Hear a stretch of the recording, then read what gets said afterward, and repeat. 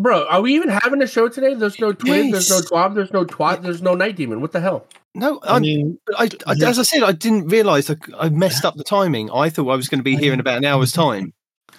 Yeah, that's why we're Why don't you have a wife reminiscing make her about fix the tire? movies. Look, I already had that argument with her. She said she's not answering the door, which is why I had to dive away just now because I had to go and answer the door for a package for her. I was like, what are we playing at now? I'm just now the doorman.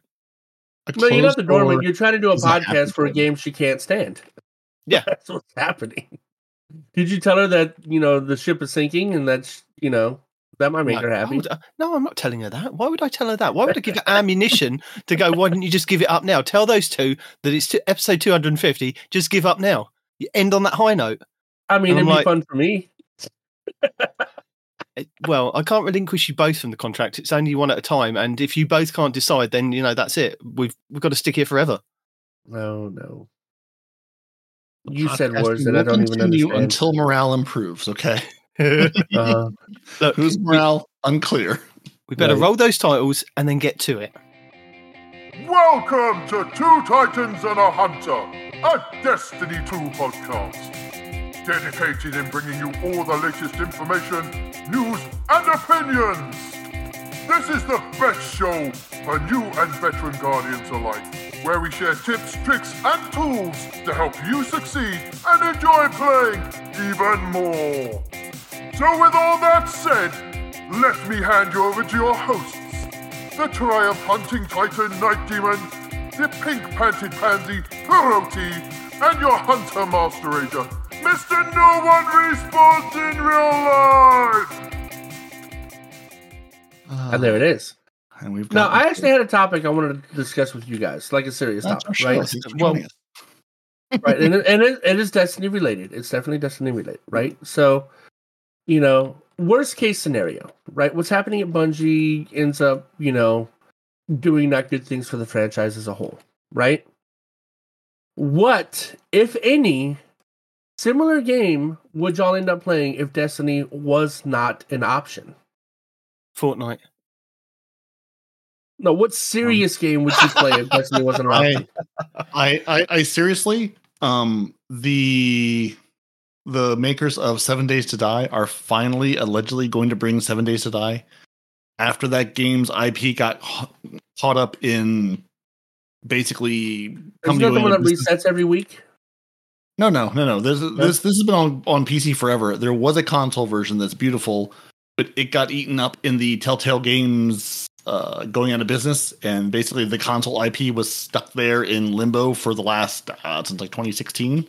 And they're finally like, we've gotten the rights back. We're gonna bring you a new version, because I lived and breathed that game. Whereas basically it's a zombie survival crafting game with the premise being like every 7 days the zombies come and raid you. So it's basically you've got 6 days to go build defenses and scavenge and explore, and then day 7 you best hunker down because they're coming for you. Like night falls, the sky turns red, and they're coming to kill you. And I love that game, but the console version is so buggy. And yes, I could have been playing on PC for all these years, but no, because I did PC gaming in the 90s. We're done now. We're console boys now. I want to turn on the box. I want to play the video game. I want to turn off the box. Computers are for tinkering, not for playtime. Yeah, fair enough. So that's my long-winded answer to that's what I would play. Because it's just Stardew Valley is wonderful. Yeah, fair enough. I think there's a game that's going to be coming out here very soon called First Descendant. And it's got Destiny vibes. It gives me Destiny vibes. You know what I mean? And I'm thinking if I was going to play anything, I'd wait for First Descendant to come out and then deal with that. Because that's a pretty fun game, It doesn't have as much content as Destiny, because, let's be honest, they just did the beta, Right, because it hasn't been out for 10 years. Yeah, I know. For some reason, these slackers have not put out a decade of content in the last 6 weeks. Yeah, what the hell, man? Yeah, right? 1 star, literally unplayable. But because everything else that's out there, aside from Fortnite, obviously, which has a lot of content, the only thing that's really out there is like PUBG type games, the battle royales.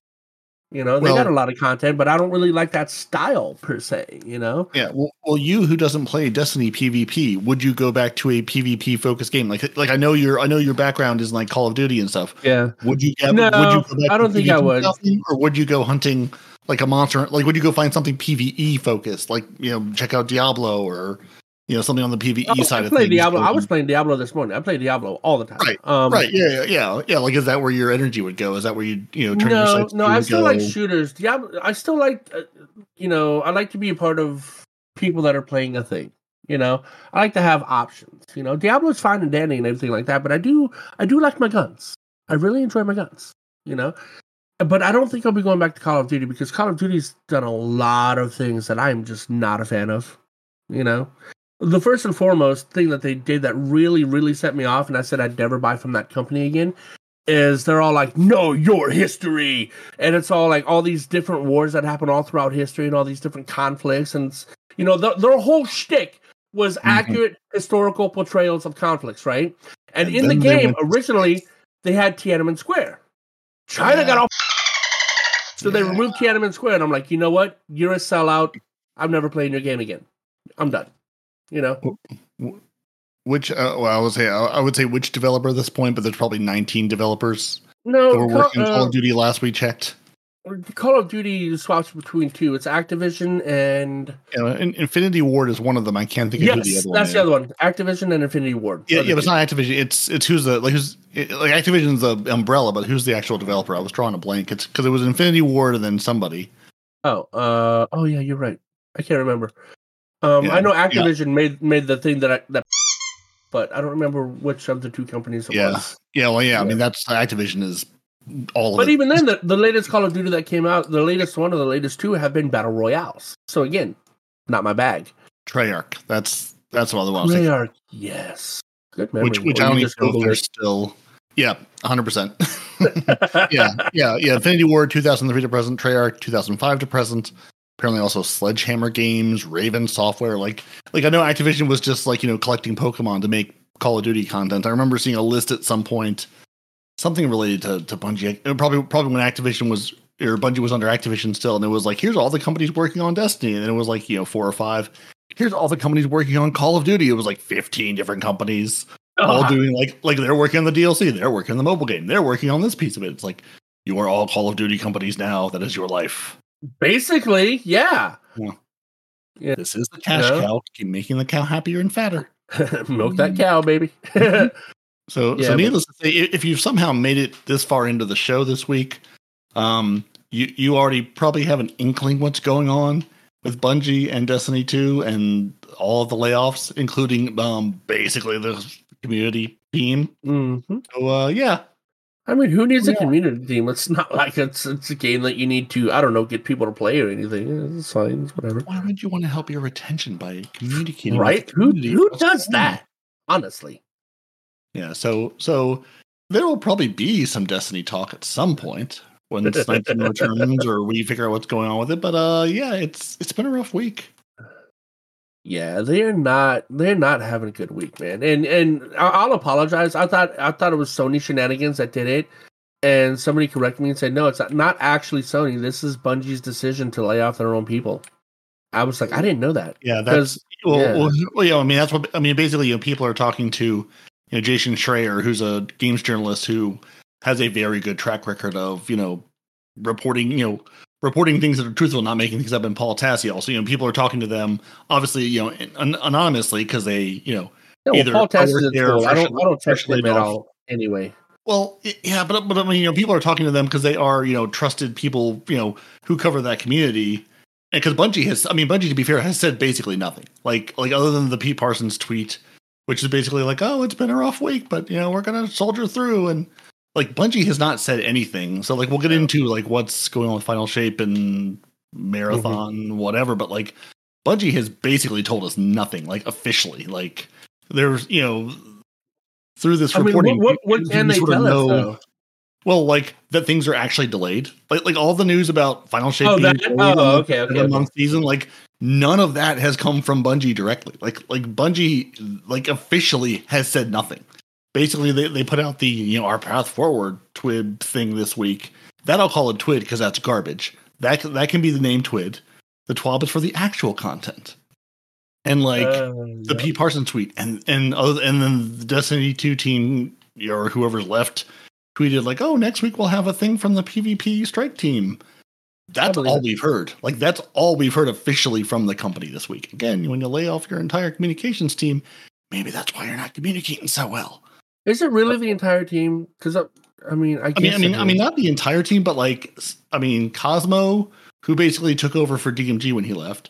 Hippie, Liana, her last name escapes me, Rupert something. Liana's gone. Sam Bartleby's gone. I mean, I think the international folks, Bruno and the other international folks they've hired, I think are still there. Possibly because they have a niche that, they serve. If they're trying to expand the player base internationally, you don't want to fire the people you just hired in the last year or two to serve those communities. I mean, ideally, yeah.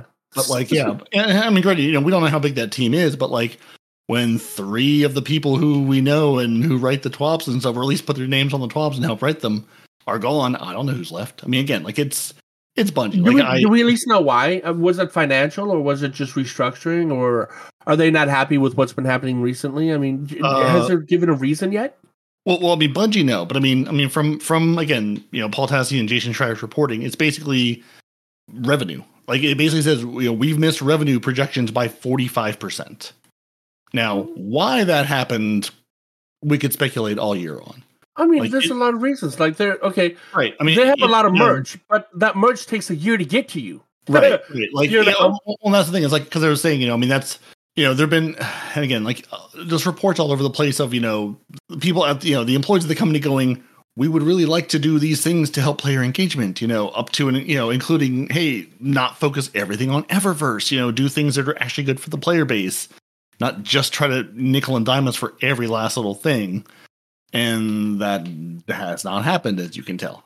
So I mean, it's we don't know what the projections were or why they were missed. It just, were the projections unreasonable? Is it, Lightfall started because Lightfall sold really well and was setting records when it came out. Lightfall, for all of the moaning about it now, had a good release, but it did not maintain that good release because it's okay, well, now what? You're running a live service game. A lot of people aren't like us who are going to sit here and play this day in and day out because it's here. You have to, again, with the Halloween event, give me a reason to come back. Give me a reason to turn this game on. And that's just not there for a lot of people. And there's really nothing on the horizon that's going to make it there. Final Shape is shaping up, but for, early reviews or whatever they've been reporting is it's there, but it's not, setting the world on fire. It's not oh my God, this is, getting rave reviews by early testing and whatever. Bungie's a one-trick pony. That's the game. Apparently they brought in a bunch of Turok, I think Escape from Turok players or something, who's one of the extraction Turok shooters. Is a great game. Oh, I don't know to play. I can't remember if it's. I feel like it was Turok something. Basically, a bunch of extraction shooter streamers and players to play Marathon. In its albeit early release, current state. And basically, they were no one was excited to play this game in the state that it's in. So yeah, obviously, it wasn't supposed to come out till 2024 anyway, and I don't even know when in 2024. So that's supposedly been pushed back to 2025 now. Final Shape is there's. I mean, again, it's being reported being pushed back from February to June. We still haven't actually heard that from Bungie at all. So I mean, there's lots of. I won't call it speculation because it's people talking to the journalists, either from Bungie directly or from Bungie that were recently laid off. This information is coming from inside the house. And, speaking anonymously, because obviously either they're looking for jobs now and need to not burn every bridge in the industry, or are still working there and going, I need to keep my job and health insurance. So it's just I used to work for Bungie. Okay, next. Yeah, I mean, it's such a mess just going, it would be nice to hear some of this from the horse's mouth, Pete. Or Bungie's. Yeah. I mean, we got, today is a sad day at Bungie as we say goodbye to colleagues who have all made significant impact on our studio. As we say goodbye, you mean deuces? You mean boot to ass? What these exceptional individuals have contributed to our games and Bungie culture has been enormous and will continue to be part of Bungie long into the future. These are truly talented people. If you have openings, I would highly recommend each and every one of them. That's what P. Parsons, the CEO, said on October 30th, like as this was happening. And he, of course, has been getting absolutely reamed by everyone. If they're so good, why are you letting them go? In Twitterland. And then our Destiny 2 team tweeted, the Twid will return next week with updates from the Crucible Strike team. Today we have an update to the community from the Destiny 2 development team, which is I was written by management, mealy-mouthed, nothing of the our path forward. But it said nothing. Again, nothing at all. It was a whole lot of words to tell us, there's people still here. We're still working on things. Yeah, that's what I would expect. You're a company that makes a product. It basically said, we got rid of a bunch of people, but don't worry, we still have lots of people. We're going to keep making the thing that the only product we make. We're going to keep doing that. You just got rid of all the faces that people know. Since the end of the month thing, that was scumbaggy as hell, dude. That was really scumbaggy. So they had benefits that would last them a month or whatever, right? Except that Bungie fired them the day before the month was over. They had 1 day worth of benefits, and then they expired. That is a huge scumbag move. And again, I know it's probably done because of profits, but still, very scummbaggy. There's a bunch of people who had unvested stock in Bungie that I guess reverted to or became Sony stock when that acquisition happened. That you've now lost. Stay for so long, yeah. Because you now have the stock that could have, should have, would have been worth, some amount of money. Again, depending, I assume, longevity, how long you've been there, whatever. Would have been worth real money to you that is now just vaporized into nothing. Yeah, absolutely nothing. You've got worthless paper now. Congratulations. They don't even have the paper though because they weren't there long enough to get it. They had to stay for a certain amount of time before they would even get that paper. Yeah. I was like, damn, dude. Well, no. I mean, they had a sheet of paper that said, I owe you, X number of shares at Bungie/Sony. And now you have that and it says, I owe you this and I'm never going to pay them to you. That is a huge scumbag move right there.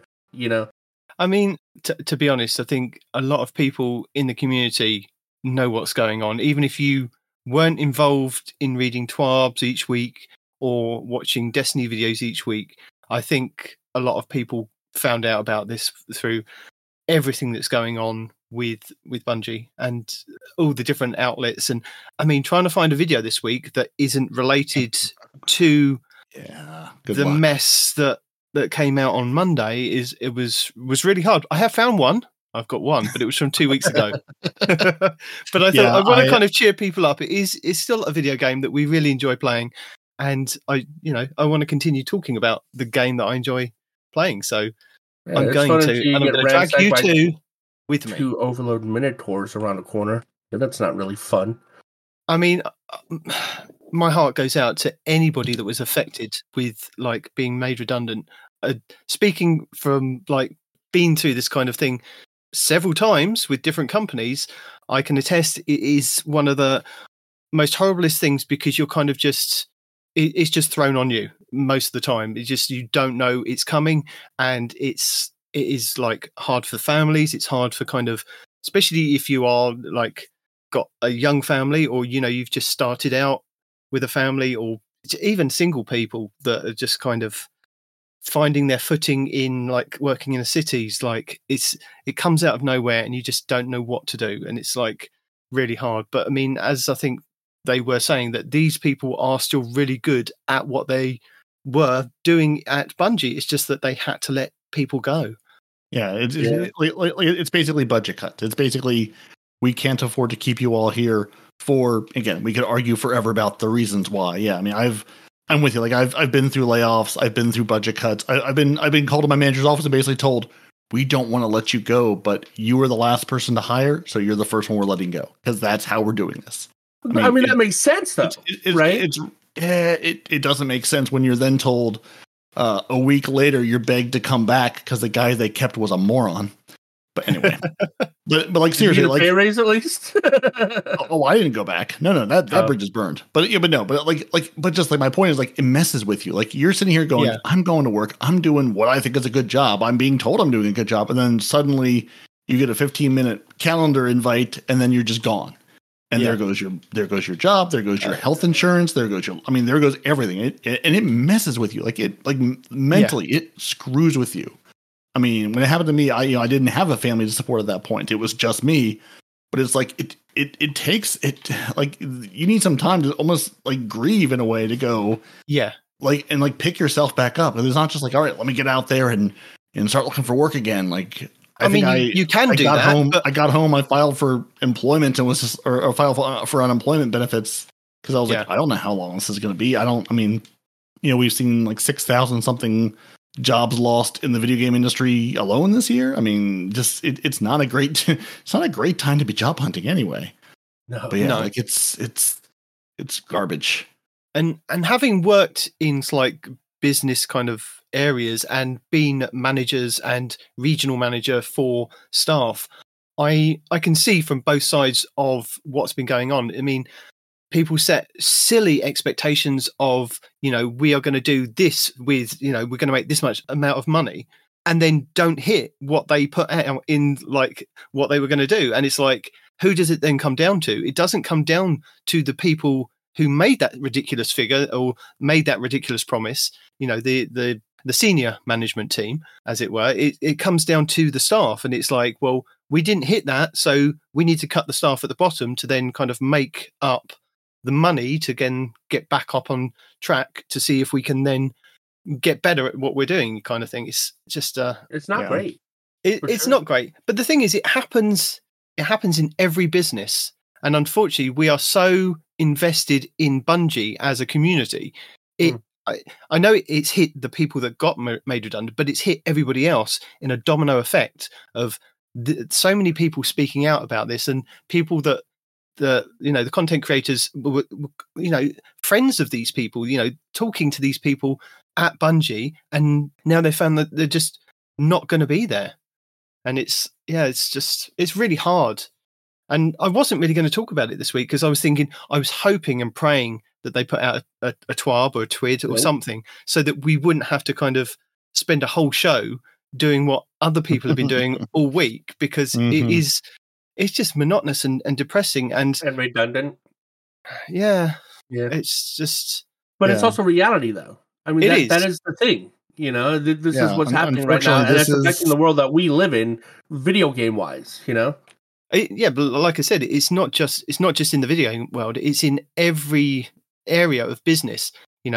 Promises are made. People say that we're going to hit this target, and they don't hit that target, and heads roll basically. And it's not necessarily the people at the top. I mean, I work for a company that used to predict like how much revenue they got in, and it was based on sales and debt, because it was a hire purchase company. So you would predict as a store manager how much money you could get in and how much you would get your debt down by.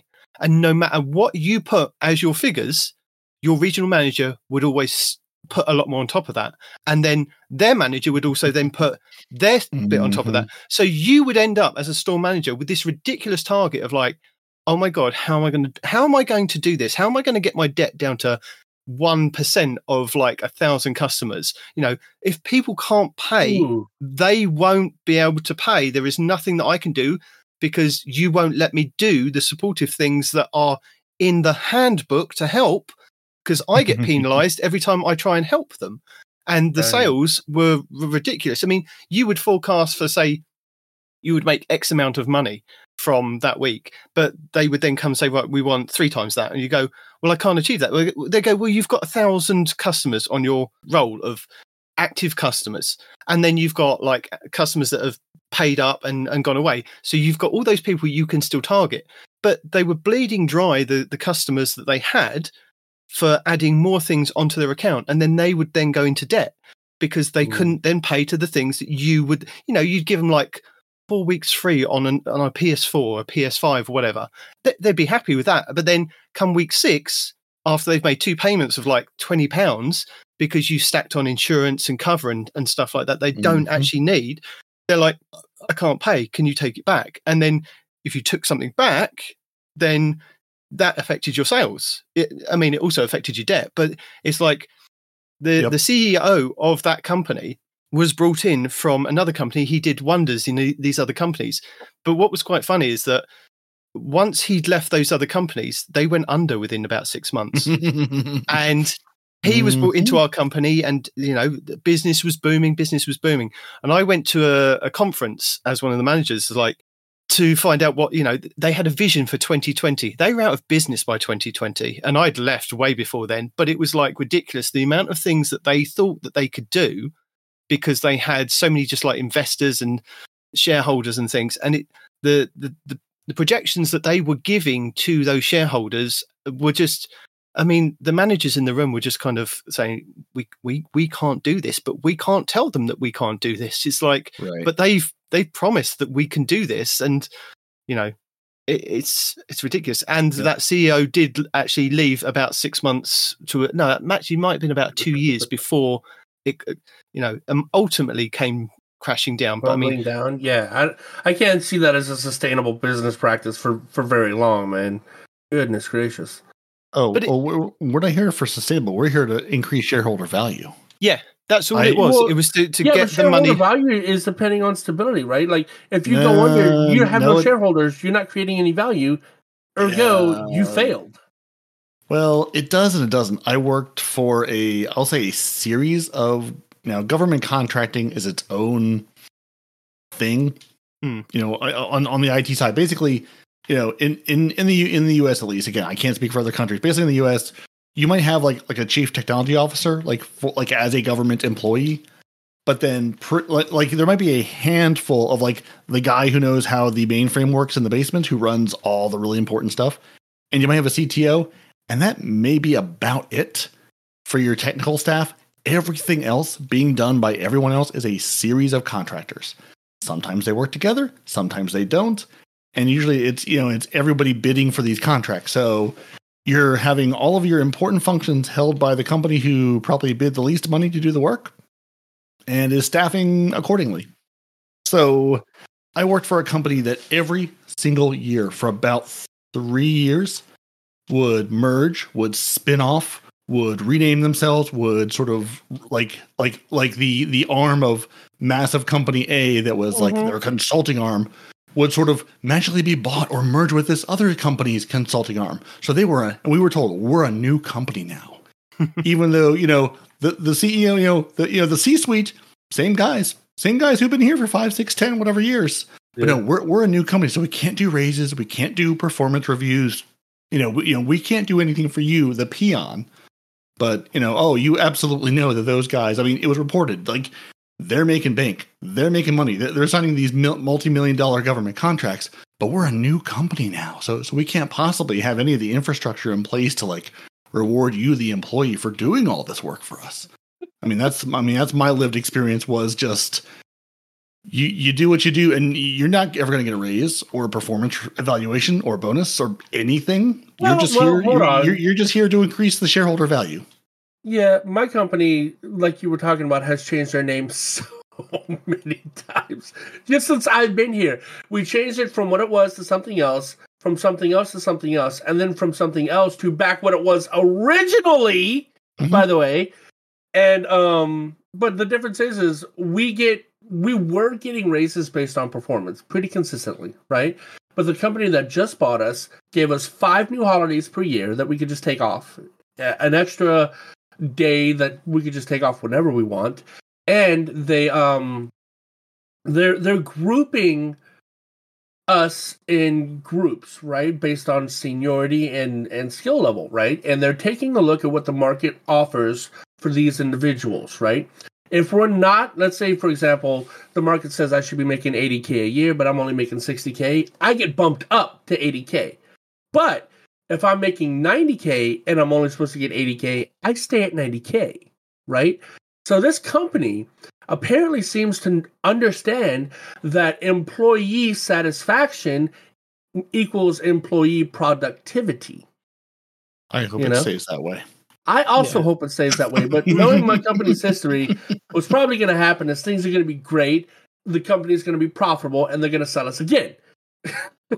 Yep. They're trying to make you look real attractive to then sell you, or exactly, or to be bought by someone, or to make the stock price go up so somebody else can check it. Yeah, there's like I really don't want to be cynical, but just I was sitting at work the other day, like having this conversation with some teammates, and I was trying to exaggerate, going, "Listen, I've been doing this work for 20 years," and I had to stop myself because I was really trying to exaggerate. And then I realized, no, I've been doing this work for 20 years. 20 years, yeah. I'm old. That's why I'm so tired. I'm like, I know what I'm doing. I've been at this for a hot minute. Yeah, like it's... When you get hit with that realization, it sucks, man.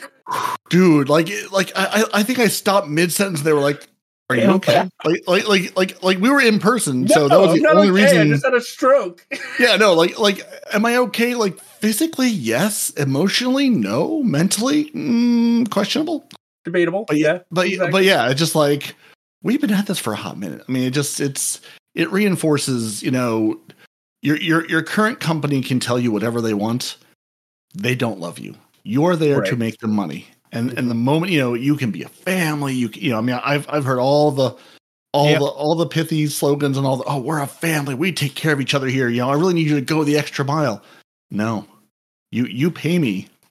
I made that mistake when I was younger. Cause again, I was brought up, speaking of generations and back in my day, my parents, they worked for, they would go to work for a place. They would work there for X number of years. They would get the pension. They would get the benefits. Like they would be rewarded by the company for their loyalty.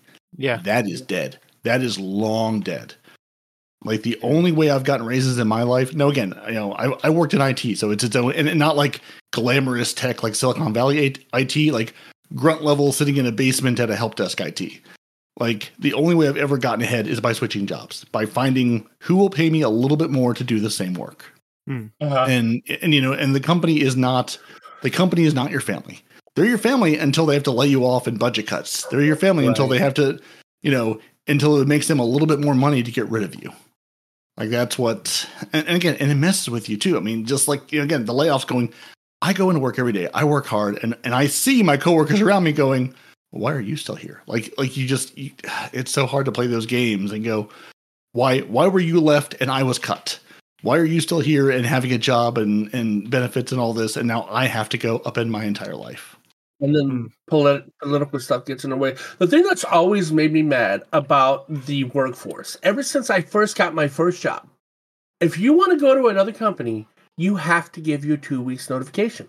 That way they have time to replace you don't have to, but it's frowned upon if you don't, right? And they might, especially if you use them as a reference, they might let your next employer know, yeah, he just dipped, right? So it's best practice to give the 2 weeks. That way they have someone to train to replace you when you're gone, right? But they lay you off on a day's notice. Mm-hmm.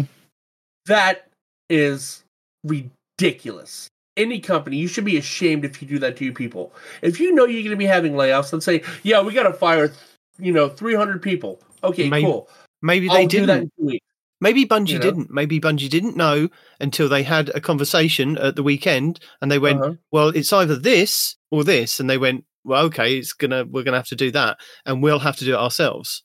I think a good company would have taken the hit. Okay, we'll take the hit. We'll make up for it next quarter when we have finances. No, but I think the thing is with this, it's different for Bungie because they're not an indie studio. They're not independent from anybody else. I think the whole problem is because they went with Sony. And I think there was a lot of promises and a lot of things that went with the Sony deal that they then couldn't keep up with. So they, as we've seen, is it 45% that they were down by their projected revenue? It's like, that is a lot to be down by. I mean, how much did you kind of say that you were going to do and you weren't able to do? It's like, did you look at the Lightfall launch and go, this is going great, we're going to project based on these player numbers and this engagement? Well, I think the Sony thing was before Lightfall, wasn't it?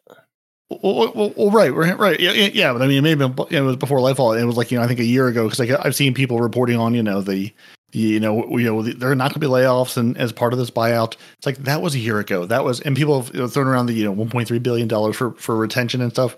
Like that money's gone. That money's spent. Like there was some. Again, I can't remember. I'm just sort of like joint crediting Paul Tassi and Jason Schreier at this point, going, yeah, I don't remember who reported on what where, but basically saying like that money was basically spent. Like again, as part of when Bungie was bought by Sony, like part of that was like Bungie stock becoming Sony stock, which stock is something I do not understand at all. But basically saying like a lot of that 1.3 billion for like retention and whatever like was to cover some of that, was like to convert that stock and do things at that time. So like that money is gone because people are like, well, if you got 1.3 billion dollars, why are you doing layoffs? It's like, because that was a year ago money. Like that money's spent. Like that's part of what's, again, like we can speculate forever, but like as part of the Microsoft buying Activision, Bethesda, all the things they've bought recently, it came out like, one of the things they were concerned about because it was speculated they might buy Bungie at one point is Bungie's burn rate. Basically how much money you're running through to keep Destiny 2 going. Which like it takes a lot of money to keep this game going and to staff it and to support it. Like it's, we've talked about plenty of times how it's sort of a unicorn in the industry of it's a live service game that has been running sort of in a league of its own. Like there's not a whole lot of other things you can point to that are the same kind of thing with this longevity and popularity. Right. And it takes a lot of money to keep going. And I think it's, it's like, it's a whole, like, is Bungie truly a Sony thing? Because they're it was reported Sony's going to buy us, but we're still an independent studio. It's like, but what does that what does that mean? You're still beholden to Sony, kind of, sorta. And a lot of people have been reporting on as well. Like there was this laundry list of basically Sony bought Bungie because they were like, you've made a live service game. We want to make live service games too, but we need the expertise. You may have heard the term acqui-hire. Basically, you acquire a company to hire the talent within. Going, well, I can't lure you away from your job, but if I buy your whole company, then I'll have that expertise. That was part of this deal. Was Sony going, we want to replicate your success. We want to make more live service games that we can run on a subscription forever or whatever, or microtransaction, however you want to fund it. And there was this is not a great example, though. No. And the not great example is there was this laundry list of games that, again, I can't remember where I saw this list. It was like 5 or 6 games going, like, well, this one and that didn't go well. This one never got launched. Like basically this like laundry list of tried and failed like live service games that Sony, again, through other developers tried to create, and just none of them have either launched or been successful at all. So it's like they, I wonder how much of this is we want to recreate this secret sauce, and while we have all the ingredients, our pizza doesn't taste like your pizza. How did you do this? And I think a lot of that is, I mean, what? I'm not a game developer. I'm not going to begin to speculate, but I wonder how much of this was, this was part of our goal. We Sony have not been able to recoup, some of this money, or are not making the money because we bet big or we bet on these other studios making live service games. And now that's not happening. So, Sony's not making money. Bungie's not making money. Bungie's a one-trick pony who has Destiny, and that's it. I think the thing is, Bungie has still made money, and they just didn't hit what they projected to hit. They still made money. Otherwise, there would have been a lot more kind of, I think, redundancies and things happening with the game. The other thing that is kind of, I think the community are baying for blood of the high ups. They're all, we're all behind the people that got made redundant. But the problem is, it's never in like 1% of these cases that the high ups are the ones that go. The CEOs, the directors, and these people are there for that reason, because they make those decisions and they keep the train rolling. And if they're not good at their job, then they go. But it's kind of 6 to 12 months later down the line that they're, and then they get that golden parachute, golden handshake. Yep. They're out the door, and we've brought in somebody else that can kind of guide the ship. I mean, people are saying, why isn't Luke Smith gone? Why isn't it's like these people will not go. They are the ones that are, in business, nobody sees those guys ever go. to be honest. You maybe hear about one or two in the news, like very rarely, but they're mainly untouchable at the top. Bud Light comes to mind when you said that. Well, there's one that left. Yeah, I mean, if they do something really terribly wrong that's in the public eye all the time, but this is a game company that, is... Yeah. Right. I get what you're saying. At the end of the day, no one's dying over Destiny 2's poor performance. No one's getting poisoned by, food that's unsafe. Like, it's at the end of the day, it's still just a video game service. But if you've been around for a long time, you understand that the guys at the top, yes, they're answerable, but they're not answerable to us as the players. Yeah. They're answered to the shareholders. But they are answerable to us because we decide with our dollar what's going to happen, right? We do, but they care a lot less about us than the shareholder value. If right. Well, the shareholders aren't getting their value because we're not buying the game. Well, there you go. Right? Yeah, but those incentives aren't always the same. What I see as a good thing for the game is not necessarily what makes the stock price go up. Yeah. Uh-huh. And what you'll generally find is, yes, those guys may have started at the bottom as players, but as they've gone gradually up the ladder, they've kind of forgotten about what it is at the bottom that kind of makes the game stick. They are then starting to speak to the shareholders and the directors, and they're like, right, this is where I need to kind of, and they lose touch with what's actually at the bottom. It's a sad life that if you want to go further up the ladder, you do lose touch with the bottom. You do, and again, your incentives become a lot different, and that's part of again, like, good management is sort of shielding. When you're in that position, especially at a public company, you're very much in the middle between like the shareholders, the investment investors, whatever, and the people making the game. You're sort of stuck in the middle there, going. I have to answer both to the internal pressures of the company and my staff, but also the external pressures of, keeping this game profitable, making the stock price go up, keeping our investors happy, making sure they're getting their return, whatever. Which I don't mean, I don't say to mean like, oh, woe is them, those poor guys, but like, part of good management is, sort of shielding your staff from that and that pain and communicating and informing. It's one thing, like you said, to get laid off without any notice, going, again, like you're seeing in the reporting, going, the Bungie staff has been told, revenue is down, player engagement is down, which is not a mystery to anybody. No. There, I would assume is like no one's going, oh, the game isn't amazing. Oh, we didn't know, but they were saying, they have the feedback. It's not a mystery at all. Well, no, that's what I'm saying. They were saying like, the staff was starting to marshal together and going, okay, we're going to make Marathon incredible. We're going to make Final Shape really cool. Like, it's been pushed back to give us more time to make it amazing. And then to be told, 100 of you are getting laid off. Like, what a gut punch that is for everyone who's still there. Because, now having to do more with less. God, that's a phrase I would like to never hear again in my entire life. Well, you just have to do more with less. Just have to do more with less. I know you had a team of 10 people, but now you've got 4 people. Yeah. You had a team of 10. Now you got a team of 4, and I need you to hit, the output of a team of 12. Yeah. It's horrible. We'll find someone who can. Yeah. We'll find somebody that can. I mean, the thing is that Destiny is a very unique game.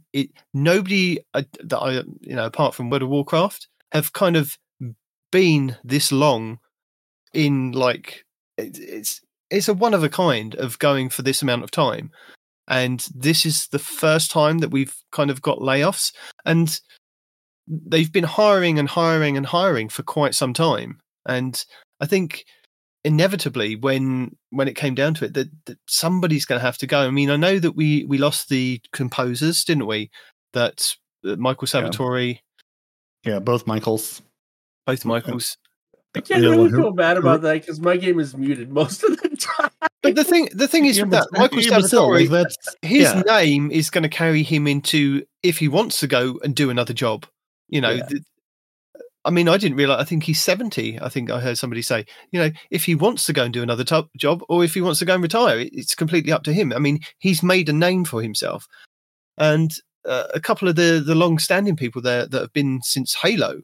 I mean, I don't know their names off the top of my head, but they've obviously been with the company for such a long time. They will have protection for their jobs at that point because they've been with the company for so long. So they're probably not looking at it as a bad thing that they're going to get a golden handshake and a payoff and whatever else. It's just the people that haven't been there as long that miss out on the shares, if that is still truly the case, because I've heard various different rumors about, yes, they still will get something, no, they won't get something.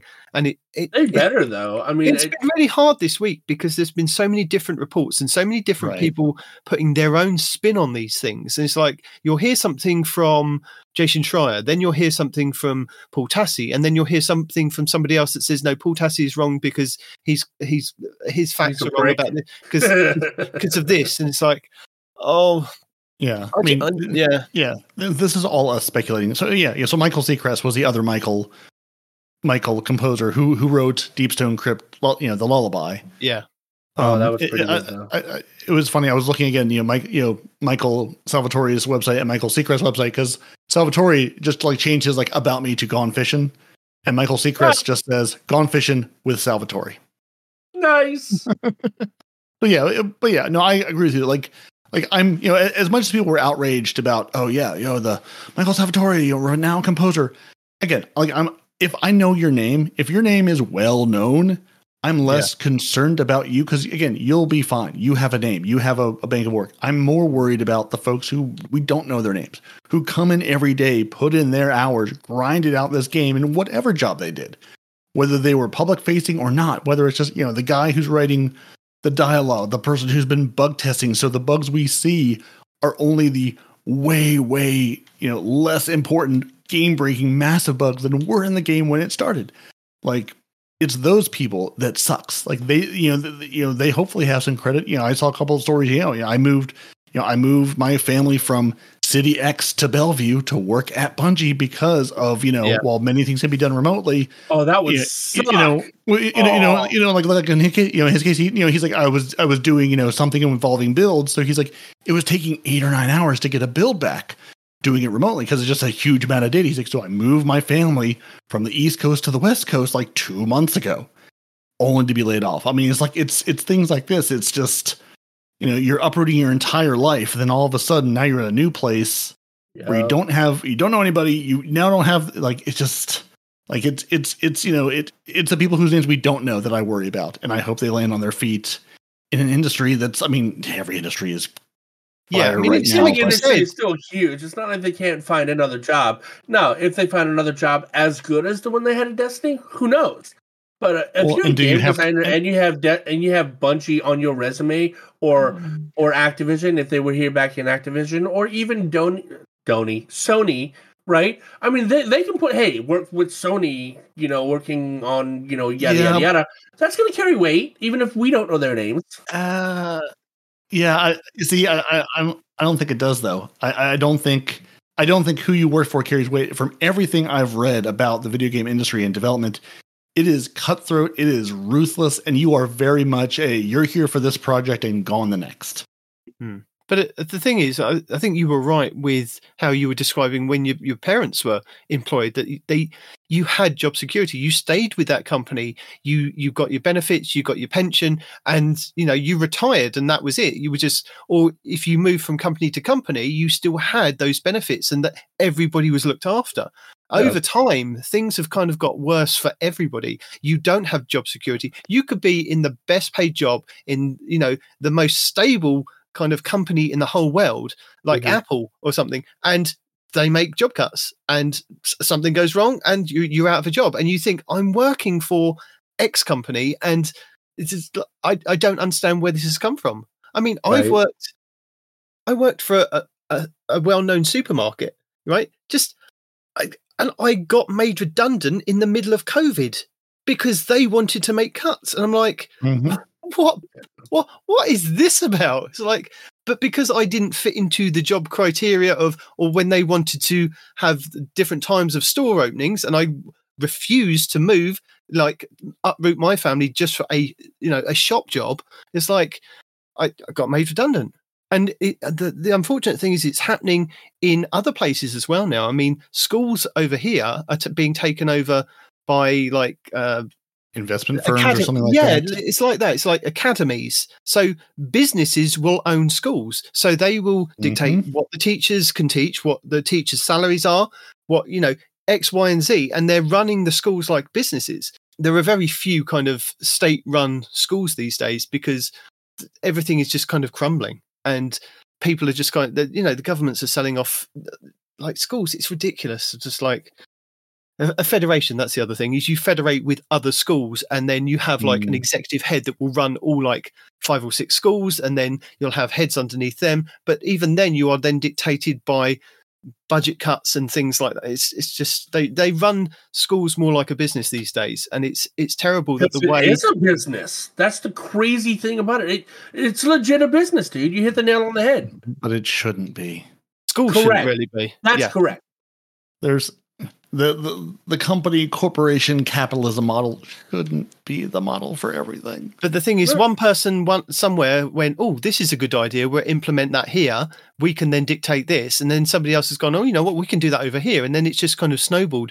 And over time, I mean, it's not like 5-10 years, it's been a long time in the process of these things happening, but it's just got worse and worse and worse. And job security is nothing these days. You could be in a job 1 minute with complete security, you've been there for X amount of years, and the next minute they're just making you redundant, and they're like, well, we can just pay you the minimum and you're out the door.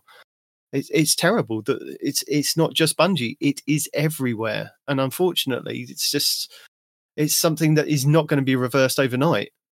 Yeah, and you hit upon another very important thing with all, I mean, again, across every industry. If you've been there and you're experienced, yes, you're experienced, but you know who's really cheap? Someone to do that same job as you for half the money, or a quarter of the money, or 3/4 of. Not even. I mean, I don't even mean overseas. I mean, I did see the words around community support and outsourcing to Sony, which we don't even want to talk about. But just you've been there for 10 years, 20 years, 5 years, and you're experienced and you're real good at what you do. That kid coming right out of college is way cheaper than you. We'll take that job for a lot less money. But it's so hard to get a job out of college because everybody wants experience. Well, right. They want it. Yeah, you need a mixture of experience. Like, you go and work somewhere for free to get the experience, and then you can go and get paid. We see you're 20 years old with a 4-year degree, but we need 15 years worth of experience. Okay, sure. I'm glad I started this when I was 5. Right. Yeah, but that's the thing. And just like, how many of these jobs that Bungie has laid off are they going to start advertising for again next week or next month or come January 1st? I'm sure there is a period of time that you can advertise. There's absolutely, they're going to hire people back. I mean, we've seen this again across every industry. You go and lay off a bunch of people, and then all of a sudden you're hiring for those positions again, because it turns out, you need people to do that work. You just need cheaper people. You need to be able to reset and say, well, we need this work to be done, but we want to, at the end of the day, company needs work to be done. Company wants to pay less money for work, because a company's biggest expense, like we've all touched on, is the human beings who work there. Yeah. Your human capital is a massive expense. And if you can make that number go down, that's the incentive. Yeah. And if you're in the union, that's one thing. But like, for our guys to get the benefits that we had, there's only 14 people in my company that does what I do, in my whole company. And we are global. Let that sink in. There were 14 people to handle 911 systems globally. So whenever we were all talking about, you know what, we should all just, take leave at the same time, or just stop working at the same time. And once that, got into the grapevine, all of a sudden, oh, you guys want 5 extra holidays per year? Cool. Veterans Day, you got it. Juneteenth, you got it. Martin Luther King Day, you got it. President's Day, you got it. Oh, you don't have enough floating holidays? Let's add another one to that. Oh, you want to start your overtime at 8 hours instead of 10 hours? Cool, right? Once it got in the grapevine that we were all gonna just kind of stop working at the same time, dude, you're talking about a company that deals with 911 systems. That's a red flag. They're like, no, hold on. What do y'all want? That's way different to like Bungie. Yeah, collective action works. Well, I mean, Respawn has hit the nail on the head. Now, if you would have told me that Respawn would be the one calling for unionization in a roundabout way, I wouldn't have put that on my bingo card, but hey, here we are. Unionization works. If we take no other lesson out of the labor movement of 2023, and I apologize if you tuned into this Destiny podcast expecting Destiny this week, but I mean, we have seen Destiny, though. Unionization works. The tech industry, the video game industry need unionization. Anything good gotten from a company is not out of the good of the heart of the company. Yes, I'm sure there's someone out there who says, oh yeah, I know a guy and we work for his small company and he treats us really well. Great. Yep. If you're a big company, nothing good up to and including weekends and child labor laws came because the company was like, this is the right thing to do. Mm-hmm. When your incentive is money and making the most of it, your hand needs to be forced. Yeah. And we've seen the writers, we've seen the actors, we've seen, UPS, United Parcel Service, we've seen, the United Auto Workers. Collective action works, and when you don't have it, you get, you're all out for yourself. Like Respawn, the point Respawn just made, his company, it's not like they got together and unionized, but basically accomplished the same goal. Going, you need us to make money. We have some demands. We collectively, there is no, if Respawn won't do the work, I'll find, Respawn Junior, or I'll hire a new Respawn and get rid of that Respawn. I mean, they absolutely would if Respawn wouldn't do the work. But when Respawn 1,000%. And his buddies don't do the work, right? Well, now you got a problem, Right. You can't replace all your staff work. And that's why union busting tactics are so prevalent at companies when there's even a whiff of unionization.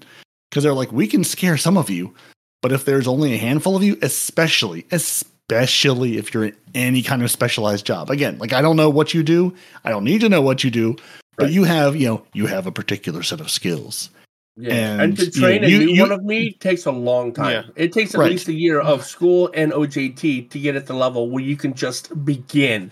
And even then, you're still learning stuff all the time. I've been doing this for 7 years. And every day I'm calling somebody, how do you do this again? I forgot, right? Because it's so dynamic. You might see a problem and you figure it out and not see that same problem for 6 months to a year, you know? Yeah. So it's crazy. It's high stress too. That's why I'm trying to get out of it. Yeah. I mean, the tech industry as a whole has needed unionization for years because it's the same thing. It's having to continuously learn to continue to do your job. And to continue to learn as technology grows, everything's always changing. Exactly. As soon as you finally figure it out, I know how to deal with the server. Congratulations, we're going virtual. Going to the cloud, baby. Right? The thing is, over the years, we've heard so many different companies treat their employees badly with crunch times and different things like that. Yes. And I learned the hard way when I was sacked in one of my first jobs. Because at that point I had a family, I had a young child on the way and I'd lost my job. We'd just kind of got our house and it was like, what am I going to do? I'm not in a union. I had to go to the Citizens' Advice to kind of go through a tribunal to kind of get some kind of compensation, which I won. But after that, I've never not been in a union, even if it's like for various any kind of job that I've been in a union. And that is one of the hardest things that I learned, is that you need to be in a union. You need somebody there that you can ask advice to back you up and help you when things like this go down. And the other thing that I learned very quickly is HR don't work for you, they work for the company. So they've always got the company's best interest at heart. So don't think that you are speaking to the person at HR, telling them all your woes and they're going to help you out. They're helping a company out so that they, before you, at the end of the day. Everything you've just told them, your supervisor now knows, and they are potentially looking for a replacement. Yeah. That's what that is. Yeah. HR, they are sold to you as the place that you go and speak to people to kind of sort out things that you've got issues with, but they're really there. No, that's true. If somebody misgenders you, you go to HR and you get them fired. No, but you know what I mean. They're there for the company's protection, really, only. Nobody in the company is your friend, except my boss. Every now and again, hold on. Every now and again, you'll get a good person, right? Like, I didn't know what my coworkers were getting paid, but my boss reached out to me a month ago and said, "Yo, I think you should be making more. I need you to do these things so I can have leverage to get you more money." That's a good damn boss. Oh, you know. Right. And I'm not saying that there aren't good bosses out there, because I think DCP were even talking about the Nintendo CEO or CFO. He took a pay cut so that they could get Nintendo back on track. And they were saying, well, why didn't Pete Parsons do this? Why did none of these people that, Luke Smith, why are these people kind of sold the little people down the line? I know it is a good question, and I don't think we'll ever hear the answers. 2 words. We know the answer, and it's 2 words. Greed. No, but is it? Is it on, at the end of the day, if you lose greed, Pete or is Parsons, everyone out for themselves? Yeah, I mean, this one hand, half a dozen in the other. I mean, this is capitalism. We're all out for ourselves. There is no collective anything. There is no we. There is only I. I mean, a good company should be we. A good lasting company should be a we, though, right? Right. Like the incentives of the people at the top and the people doing the work to generate the value should be aligned. And if they're not aligned, this is where you end up. I mean, we've seen many successful companies that treat their employees great, and the employees stay. I mean, hell, in it's a country. Somebody help me out here. There was a country that swapped to a 4-day work week, and they found that productivity went up 42%. I think it's something like Sweden, isn't it? Something like that. Yeah, something like that. Yeah, productivity went up 42% while losing a day. Yeah. Right, because they're looking out for their people. But that's not in the video game world. You cannot do that. And you should. I know you should. Yeah, well, there's a lot of things you should have realistic deadlines, and that's because that's the other thing I've seen a lot of people talking about. Bungie related, and not just you've pushed Final Shape back and Marathon back, but you still have to deliver on these things. Mm-hmm. And is this now just going to lead to more crunch and more overtime and more work for those who are left? And overtime is good money, though. It goes back to what Parody said about unless you're salaried. If you're salaried, no, it's not. If you're salaried, then you did a dumb thing. Don't ever be salaried. Ever. Well, I got some bad news for you about working in a lot of industries in the world, there, bud. Well, I'm salary up to 40 hours, but after 40 hours, we get overtime. Yeah, like if I took a day off, I would still get my 40 hours.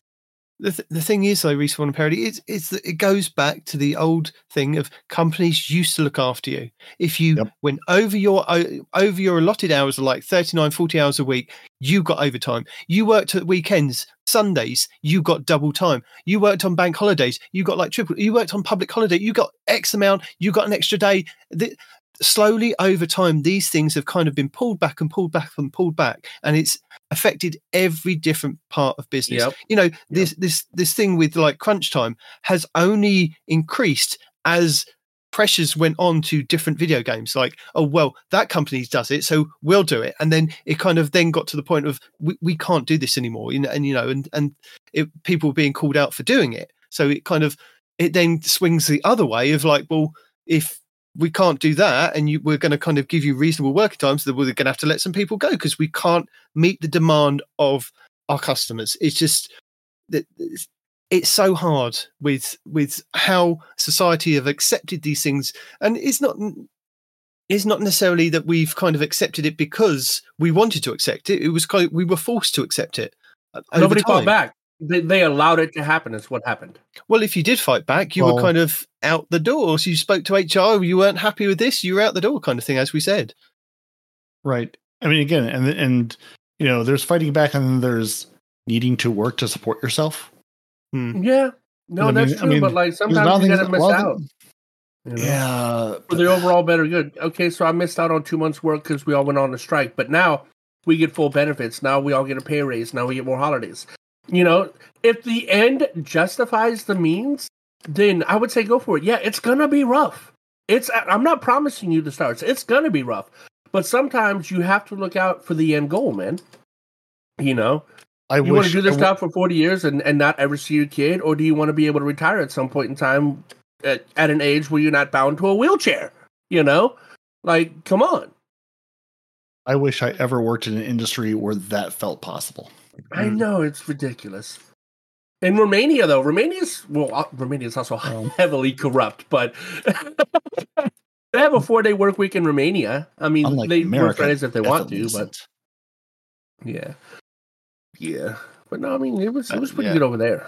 There are people that do it, and there are companies that do it. I just wish I wish that was the norm, like taking care of your employees. I mean, to me, it just makes sense because when I was in the Marines, that's how I took care of, the people that I was in charge of. When you did well, I gave you rewards. I let you get off work early, or I let you do guarantee things. if you spoke to Marines today, they probably don't get half the stuff that you got, and it slowly has kind of decreased over time. They actually get more, dude.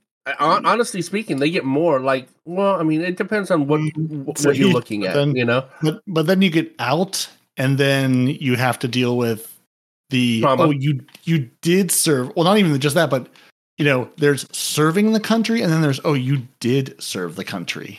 Yeah, and that is a very different level of care. From it really is. Again, a lot of I'm not sure what the military to IT pipeline is, but it seems pretty strong because I've worked with a lot of former only because Marines, military Army, people etc. Only because military people there's a score an employer has to look at, right? And military people, veterans, they get plus 10 points to whatever that score is. And if you're a disabled veteran, I think you get 15, right? So they have to accommodate for that as part of like their quotas and things like that, So that's why you see a lot of military people. So that's how you got the job then? Probably. That, and I on an application, I didn't put that I was white. I put that I was Spanish. So that helped too. Potato. And I suppose the other thing that we can talk about is the potential delay of the final shape, because nobody knows. That'd be good.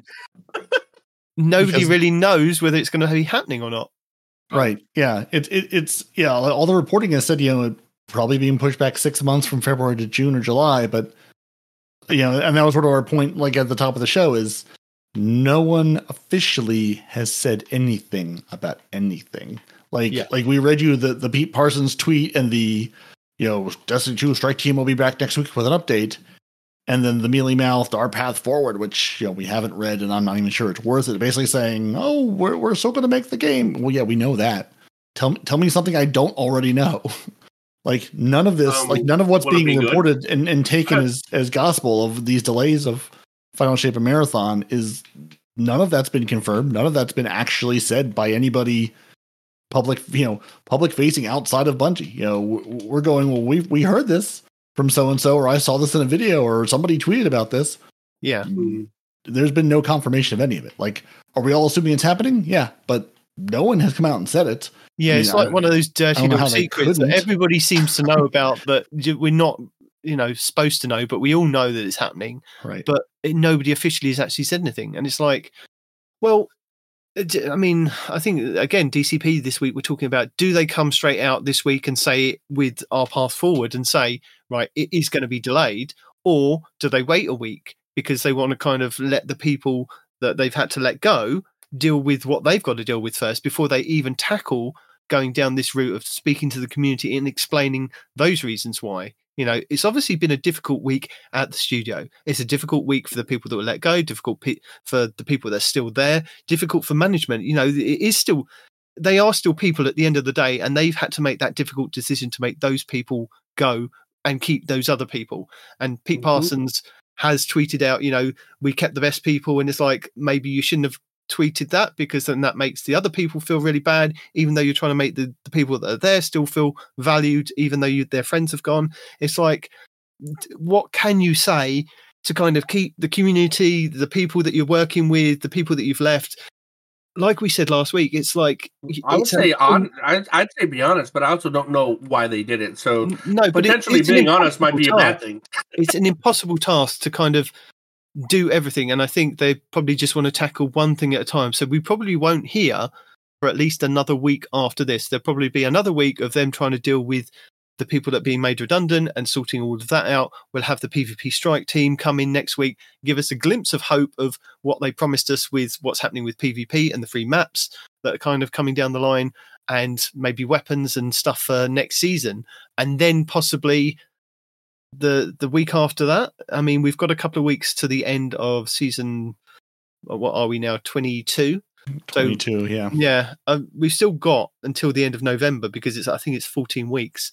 So they've got a couple of weeks to tell us about Lightfall possibly being delayed, and then moving into what's happening next season and all the joyous stuff that we're going to be doing for the next X amount and what they're going to be doing. Because obviously, I mean, if they've only made that decision to kind of put back Lightfall now, then they've gone to kind of trying to come up with a game plan of, well, that's 6 months that we didn't kind of anticipate that we'd have to kind of cover with the Destiny community. Yes, we can still probably put our little events in there, you know, like Dawning and Guardian Games and X, Y, and Z, but people are still going to play our game because we haven't put out our expansion. It's like that there's a lot going on that needs to kind of be sorted out before they even come out and say, right, this is when it's going to be delayed until. I mean, we just don't know anything really. And it could potentially still be on track, and it could just be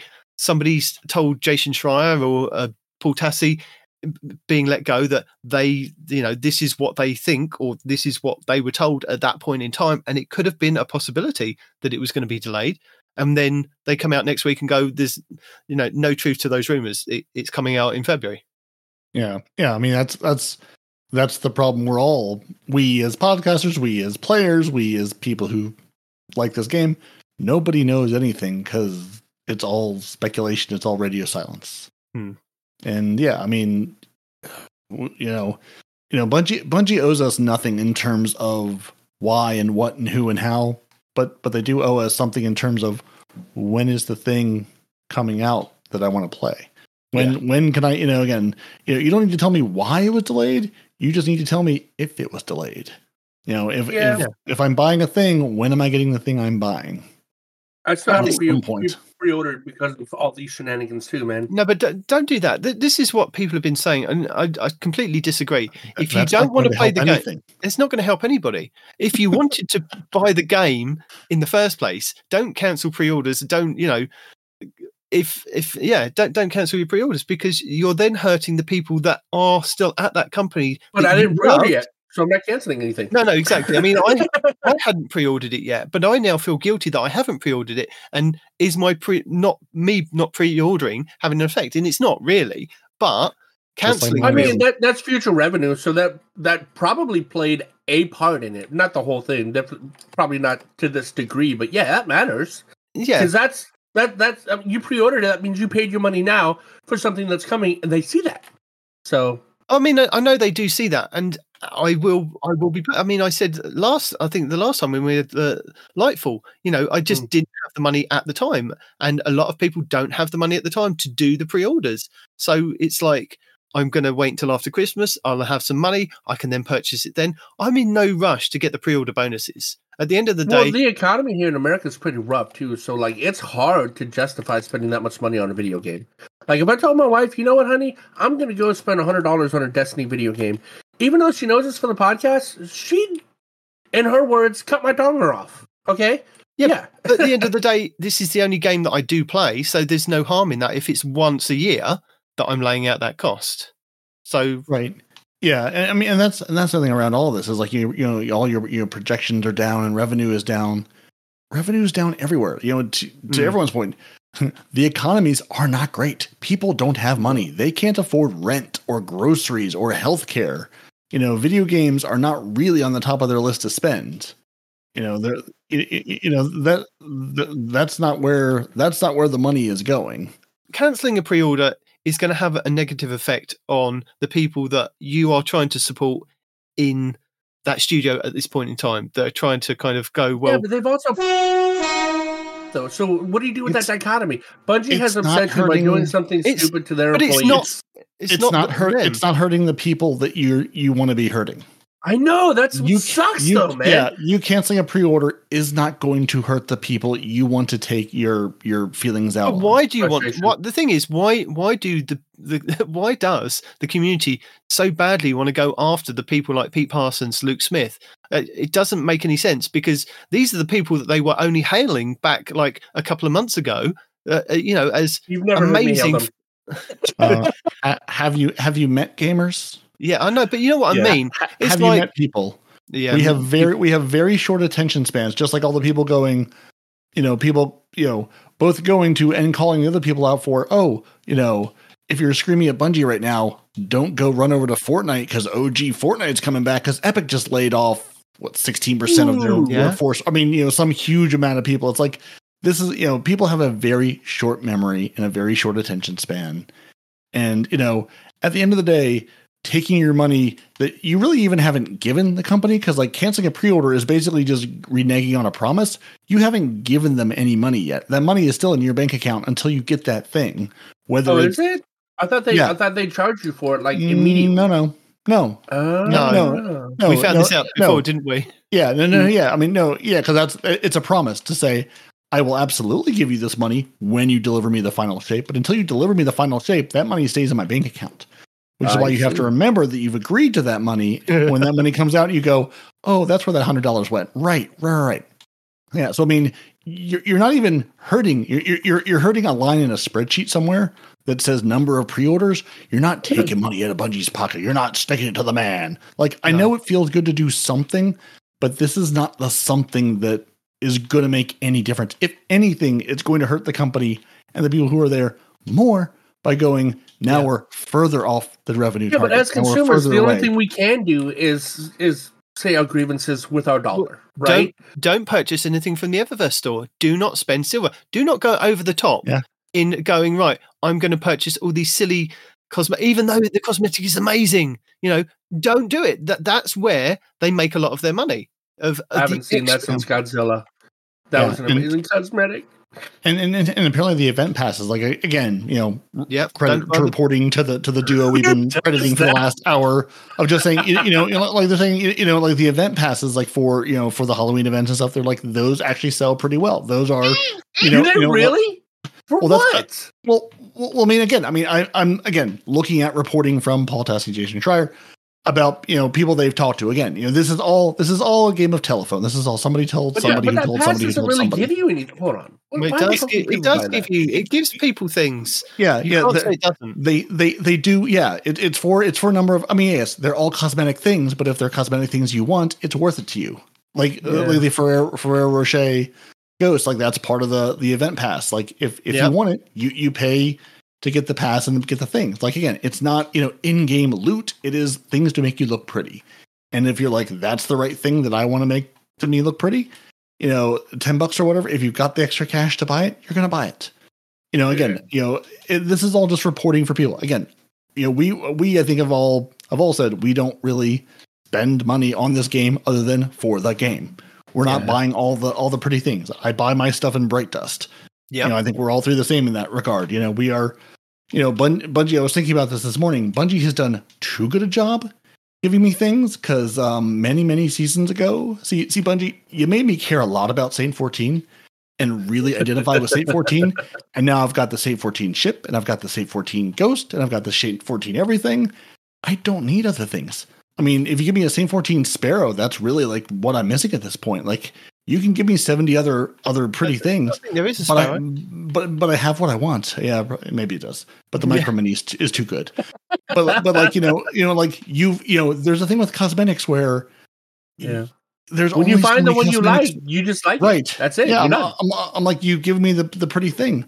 I mean, I do understand and still appreciate. This is not me saying let me buy things for real cash that make my game better. Let me go pay to win. Like, I'm not asking for that, but I'm also saying if you're using, if that's how you can make money. I mean, Bungie has a problem, to be fair. Like, we called out World of Warcraft, where you're paying a subscription to play that game every month. I'm paying $100 every couple of months, every year, whatever it is, for the season pass. Yep. And that's the money I'm spending for the many hours I'm putting into this game. Like, I understand you've got a game to support. You need to make money somehow. Eververse is not the way to do it. Give me compelling things to do, and I will go do it. The dungeon pass, people are upset about, but like, I sort of get from that regard. Like, if you're not going to buy the season, again, like I buy the season pass going, I'm going to play this, and I don't have to care what else you put out because I can play every part of this game if I pay this money. Great. You can buy the dungeon pass and not the season pass and not get the season content, but still get access to the dungeon, right? Right. Yeah. Well, okay. I think so, but again, I paid my money for. I basically said, give me all of the game. Here's $100. Give me all the game. Am I going to play all the game? Maybe once. Like, do I raid a lot? Do I dungeon a lot? But I've said I'm going to pay for all the game. One, because I want to help support the game, and two, because I play the game a lot. Can I opt out of PvP and get a discount? Right? Yeah, but that's the thing. It's like, but there's, if the only other way, and again, I'm not like looking for ways to support Bungie, but if you're saying you're not making enough money off me as a player, which at the end of the day is the problem, is going, even if X percent of us, all bought the season passes and whatever, there's a number somewhere. Bungie says we need to make X number of dollars and need Y number of players to basically, to break even, to make this game financially make sense. And to make money, it needs to be different numbers. Like, you're not making a lot of money off me. I know this. Like, but you've got to give me a reason other than pretty baubles to give you money if you want me to give you more money. What about a ghostly horse-drawn carriage? I bought it for Bright Test. Yeah, Bright Test. Right. Well, like I bought it for Bright Test. Like, again, like, at the end of the day, your problem is you need to make more money off the people who play your game, or bring in new people to the game, or ideally both. You don't have a way to make more money off us if we don't care about the Eververse store. So, and the game is, not having great PR. So getting new players to the game, a little tricky. So, what's your plan? And I guess we're going to see what the plan is, but I don't know. That was me ranting and raving, and I totally woke up this morning going, I've watched all of this all week, and I've watched a lot of people's, opinions and takes. And I'm going, come on, it's going to be nice and calm, and nope. Turns out I have thoughts. Yeah, it's good though, man, because like this is not okay. If people were just okay with this, then I would raise questions like, why are you okay with this? Unless you're, there's nothing wrong with making money. I'm not trying to be anti-corporate or anything like that, because I am very much all about making that money, and I'm all about corporations making that money. But if you're making that money, you should also be taking care of your employees so they can continue to make you money. They're the reason you have the money to begin with. Sometimes you can't keep, your hands just won't close round your employees. You can't keep them all. You have to let some of them go. I don't know about the have to. The only reason you have to is if, like, you're hemorrhaging money or something like that, right? Like, you physically cannot afford them, right? If your CEO is only making $12 million instead of $15 million, I don't see that as a reason to lay off people. Sorry. Well, if you missed your revenue target by 45%, I'm not going to say it's hemorrhaging money, but it's certainly not good. Yeah, fair enough. But even though you've lost the 45%, do you still have enough to keep the company afloat? That's the thing, right? Well, they did say that if they hadn't partnered with Sony, this would have been a completely different kind of conversation with them still being an indie studio. Uh-huh. Yes. So it could have potentially put them out of business. But then again, that's would they have then projected like to be that amount out of pocket before? Yeah. Yeah. Does that change that math on revenue and what we need and what we want? And because lots of businesses do that. They kind of inflate their numbers so that when they get bought out, somebody pays a lot more for them. It's like, did they do that? Did they kind of inflate the numbers to kind of go, hey, look, we're amazing over here. Buy us. It's like, I don't know. I don't know whether it would have been better. Like Twitter? 3/4 of us are bots, but hey, we're a great advertising company. But I don't know whether it would have been better for them to stay like as an indie studio, go with Microsoft, go with Sony. We only know what's happened now that they've gone with Sony, and the promises that they were given to start off with, that they wouldn't have redundancies. And what was the kind of caveat to that? Do we know that if Pete Parsons hasn't given up some of his paycheck to keep other members of staff on, we don't know anything. We don't know. We can say that, like DCP said, the Nintendo guy, took a pay cut to keep things going. We don't know what the high ups have actually done to keep the studio on track and keep like the core people that they wanted to keep. If a difficult decision had to be made, they had to make that decision, and they let some people go. And it sucks. It really does. But we don't know the full story. We only know the little bits that people have kind of come out and told us from, Jason Schreier and Paul Tassi and other content creators that have had permission to kind of speak on behalf of the people that have been let go. Right. Yeah. I mean, and sort of that point. I mean, I did see again, crediting Paul Tassi, he's on one of his more recent stories, update post-publication, Bungie responded by saying that CEO Pete Parsons and some other executives previously forfeited annual bonuses before the layoffs, but staff was not informed of this. Happened until yesterday. The sum total of the bonuses given up is not clear. So, I mean, this was reported. This was reported as of November 3rd, so as of Friday. So, giving up your annual bonus, good for you. You should, because you shouldn't be getting annual bonus if your game missed its revenue by 45%. So I mean, and this is now to be clear, this is not me jumping to the defense of the CEOs and the higher. Like, this is not me going, "Hey guys, look, it's hard for them too." No, that is absolutely not what I'm saying. It's not hard for them. This is absolutely just me reporting what is being reported. That's it. Like, this is not me trying to say, "Oh, you're defending them." No, absolutely not. If your game is doing this poorly, you should be your compensation should reflect not this. exist. There should not be going, "Oh, we forfeit." There shouldn't be a forfeiting a bonus. It should be the company saying, you saying to yourself, "I do not get this. My contract does not say I get a bonus if we're doing this poorly." Yeah. Incentive-based And the other thing with The other thing with the guys that are in charge, like Luke Smith and Pete Parsons, is they've brought Bungie through bad times and good times. So they've seen both sides of. Wait, we've had good times in Bungie? Hold on. What? Yes. So it's been 9 years. Don't act like we haven't. If it was constant bad, then there would be a difficult conversation for Pete to have with the board of directors and Sony and everybody else. No, but they would go, right, we're bringing in somebody else. You cannot handle this.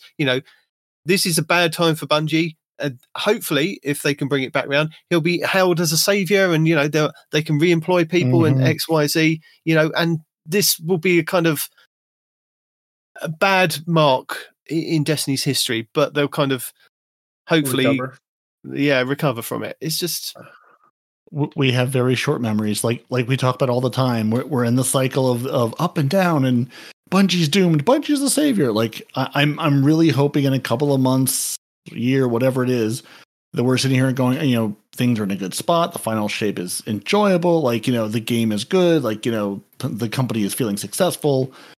But who knows? Who knows what it's going to be? I mean, there have been so many questions swirling around what happens to this game and the episodes once the 10-year Light and Dark saga ends. And I think a lot of this is sort of coinciding at, Dado and other folks stepping away going, hey, after 10 years, I'm going to take a break. I'm really tired. After 10 years of covering this game day in and day out, not taking time away, not taking vacations. Grenadier Jake saying, I'm sorry that we made you filthy rich. My bad. well, yeah, but still, though, it's like, you can't discredit the work. Making money or not, you can't discredit the work these people have done. And I think a lot of people are saying, I've stuck around this long. This is a logical time for me to step away. So, if Bungie needs numbers to go up, numbers are going to go down, even by loyal people who still enjoy the game, going, it's time to take a little break. I've been with you since the beginning of D1, beginning of D2. Right. Yeah. This is just sort of a, you promised us 10 years. We're practically there, 2014 to 2024. That's a good run. If people are saying, I'm kind of done, I'm kind of over it, the game is on its face, not in a good spot. What are you talking about? People have been saying they were done for the last 10 years. And there's been 19 Destiny killers. And well, no, right. But like, people, again, who are committed, who are here, who are not just going, "Oh, I'm going to go play the next Destiny killer thing," and then they come crawling back. I see people, people who, again, have built their lives, who have built their careers around this game, going, this seems like a good time to step away. And that's just going to, at this point, exacerbate the problems with revenue and everything else. They have a community that followed them that might actually leave as well, and it's like it has a knock-on effect. It's an interesting situation. I'll give them that. I want to see how they bounce back, because this next game, this next step is gonna matter. A lot of eyes are gonna be on them about what they do next after all these. Which is why I said they're gonna, take their time in responding and telling us if final shape is delayed and any kind of, if we do get a reason, anything behind that. So No, I mean, even if it is delayed, that's what I'm saying. If they delay it, which they should, honestly, if they delay it, it better be damn good. The weapons, the storyline, the music. I mean, this better be an experience after what's going on right now. I don't think they need you to say that. I think they know that. That's why they. You would think they would know a lot of things, like not limiting vault space, for example. In their path going forward, they do say that they've put Forsaken, Witch Queen, and the Taken King up there as their standard bearers to kind of see how it compares to the final shape. And if it doesn't, like Forsaken, Cade died. That's a stupid expansion. No, but there's a lot more that was there that was not just that. It doesn't matter. There was a lot to Forsaken. That's the most important part, man. There was a lot to the Taken King as well. The Cade's coming back, so moot point. He's not coming back. I'm not sure about the Witch Queen being kind of put up there with the other two. I would have said Forsaken and the Taken King were really good for Destiny. I mean, Witch Queen was a good expansion, but I think even on the last word they were saying it was good, but it wasn't replayable like the other two were. I mean, Taken King, we were constantly going back to Dreadnought. With Forsaken, it was we good were by comparison. Yeah, we were going by comparison to what was coming out. Yeah, the story was good. Yeah, no. That it was good. Yeah. I mean, again, at the time when it came out, it was good. People were enjoying it. It wasn't, it's easy and hard to look back at these things with rose or poop covered glasses going, no, it was always terrible. It's always been bad. And I know we as gamers and out of the community tend to either be all in or all out. Like, again, Destiny is either amazing and they've saved the day, or Destiny is literally unplayable 1 star. Like there's not a lot of nuance in coverage, in takes, and whatever. Now, again, this is also social media and driving eyeballs and engagement, whatever. But yeah, there's not a lot of, measured takes. So, I mean, to your point, Demon, I'm kind of, as much as it would be nice to know what the delays are, if there are delays, I mean, it sounds like, again, in some of the reporting, like seeing what they've told the public before they told the developers. Like, there's a report going around of, they had told the, hey, we're bringing in-game LFG to the game. They told us before they told the people building it, which that's, I mean, again, take this, take it with a grain of salt. This entire episode and this entire week has been one big game of telephone. Somebody told somebody who told somebody who told somebody. Yep. So, like, again, our personal experiences, obviously. Right. Yeah. So again, can I tell you this exactly? No, I have no way to know.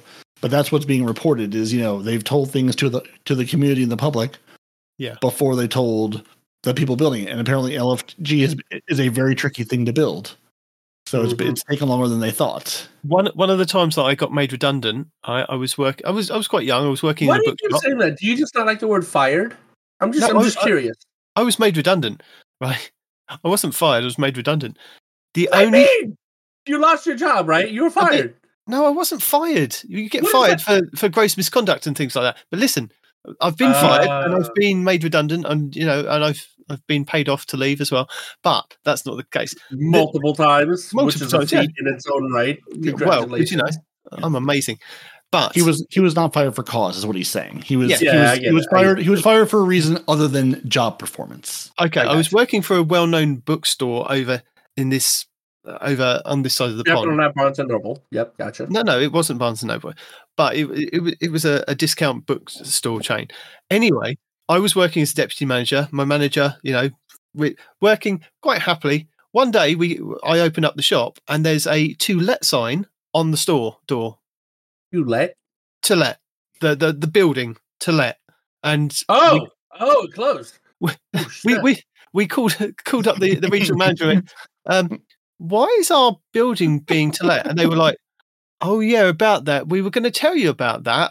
We're going to have to let you go because we can't afford to keep the building open. You can have your job.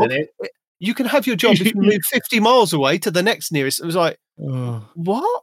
You don't have to stay. You don't have to go home, but you can't stay here. Did that really happen? For real? Within a week, we shut down.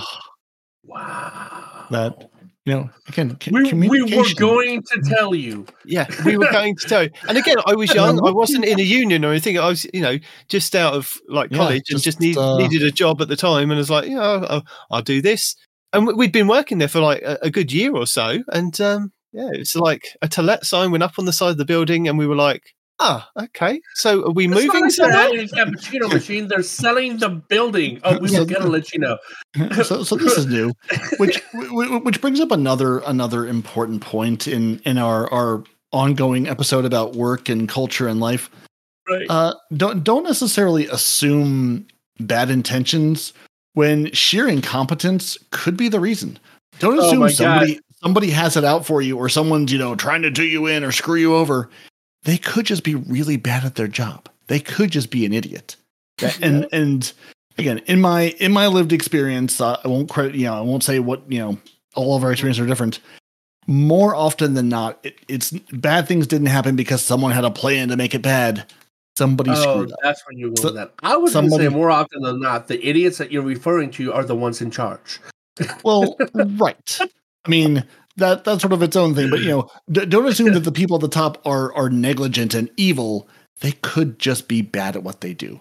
To the story Night Demon told earlier about the CEO coming in and making the company great, and then the company going under. It's like, well, obviously you made the company great in the short term. You got paid, and then screwed over everybody else. That thing that you posted was amazing, by the way. The thing that you posted hits the nail on the head. Yes, we may have destroyed the world, but for a brief shining moment, we made a lot of money. That is my long favorite comic.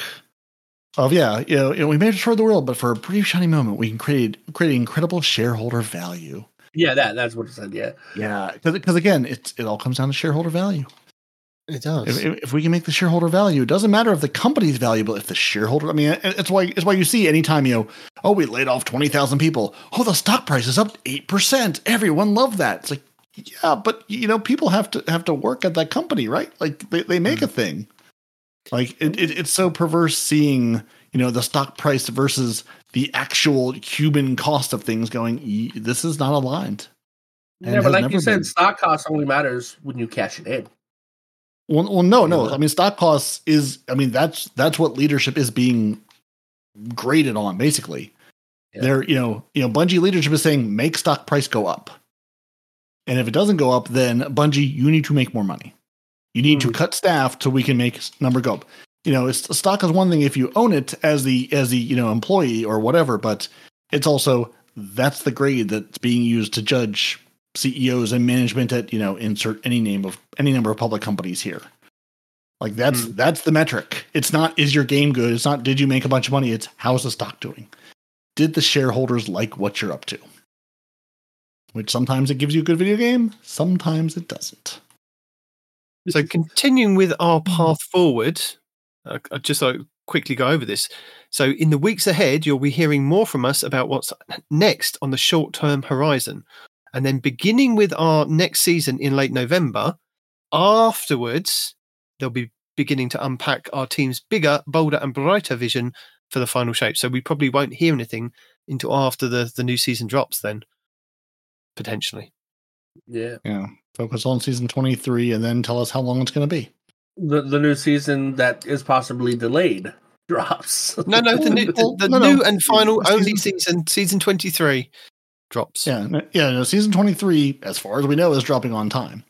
It's just, is that going to be a 4-month season? Is it going to be a 7-month season? How long is that season going to be remains the open question. Because our next season is when that will be season 23 is the last season of Destiny. The next thing is going to be, at least at this point, the episodes and the final shape. This is the last season. God damn it! It's still a season. It's not an episode. No, it's not. They're very much saying this is not going to be the same thing. They're not making the same commitments on what we're going to get. It's not like you're getting the same experience, activity, whatever, season over season, which I kind of feel like we've been saying forever. Do less short time stuff. Nobody wants it. You're spending all your time on something that's going to go away in a couple months. So an episode's going to be more long term, a bigger chapter kind of thing. Okay. Well, that would be better. Yeah, I agree. Yeah, okay. like for instance, I mean, I think they've only said it's 3 in a year and not 4 in a year, so automatically it's just less to worry about. And when and now again, it doesn't even feel relevant to talk about what they've said in the past because what they're going to say is whatever it's going to be. So, I mean, at this point, it just sort of feels like we'll wait and see. Otherwise, we'll make Night Demon very upset because he'll tell you all the good information, and then it'll turn out that they've changed it all. So don't even get me started on that. So while we're here, can I give you my 3-minute rundown? Don't even get me started, but I'm going to get started. No. Okay, while we're here, can I give you my 3-minute rundown of what's happening next week? I mean, you're the leader. You tell us. Absolutely. Will it actually happen? Stay tuned. This is your weekly rundown of Season 22, Week 12, Season of the Witch.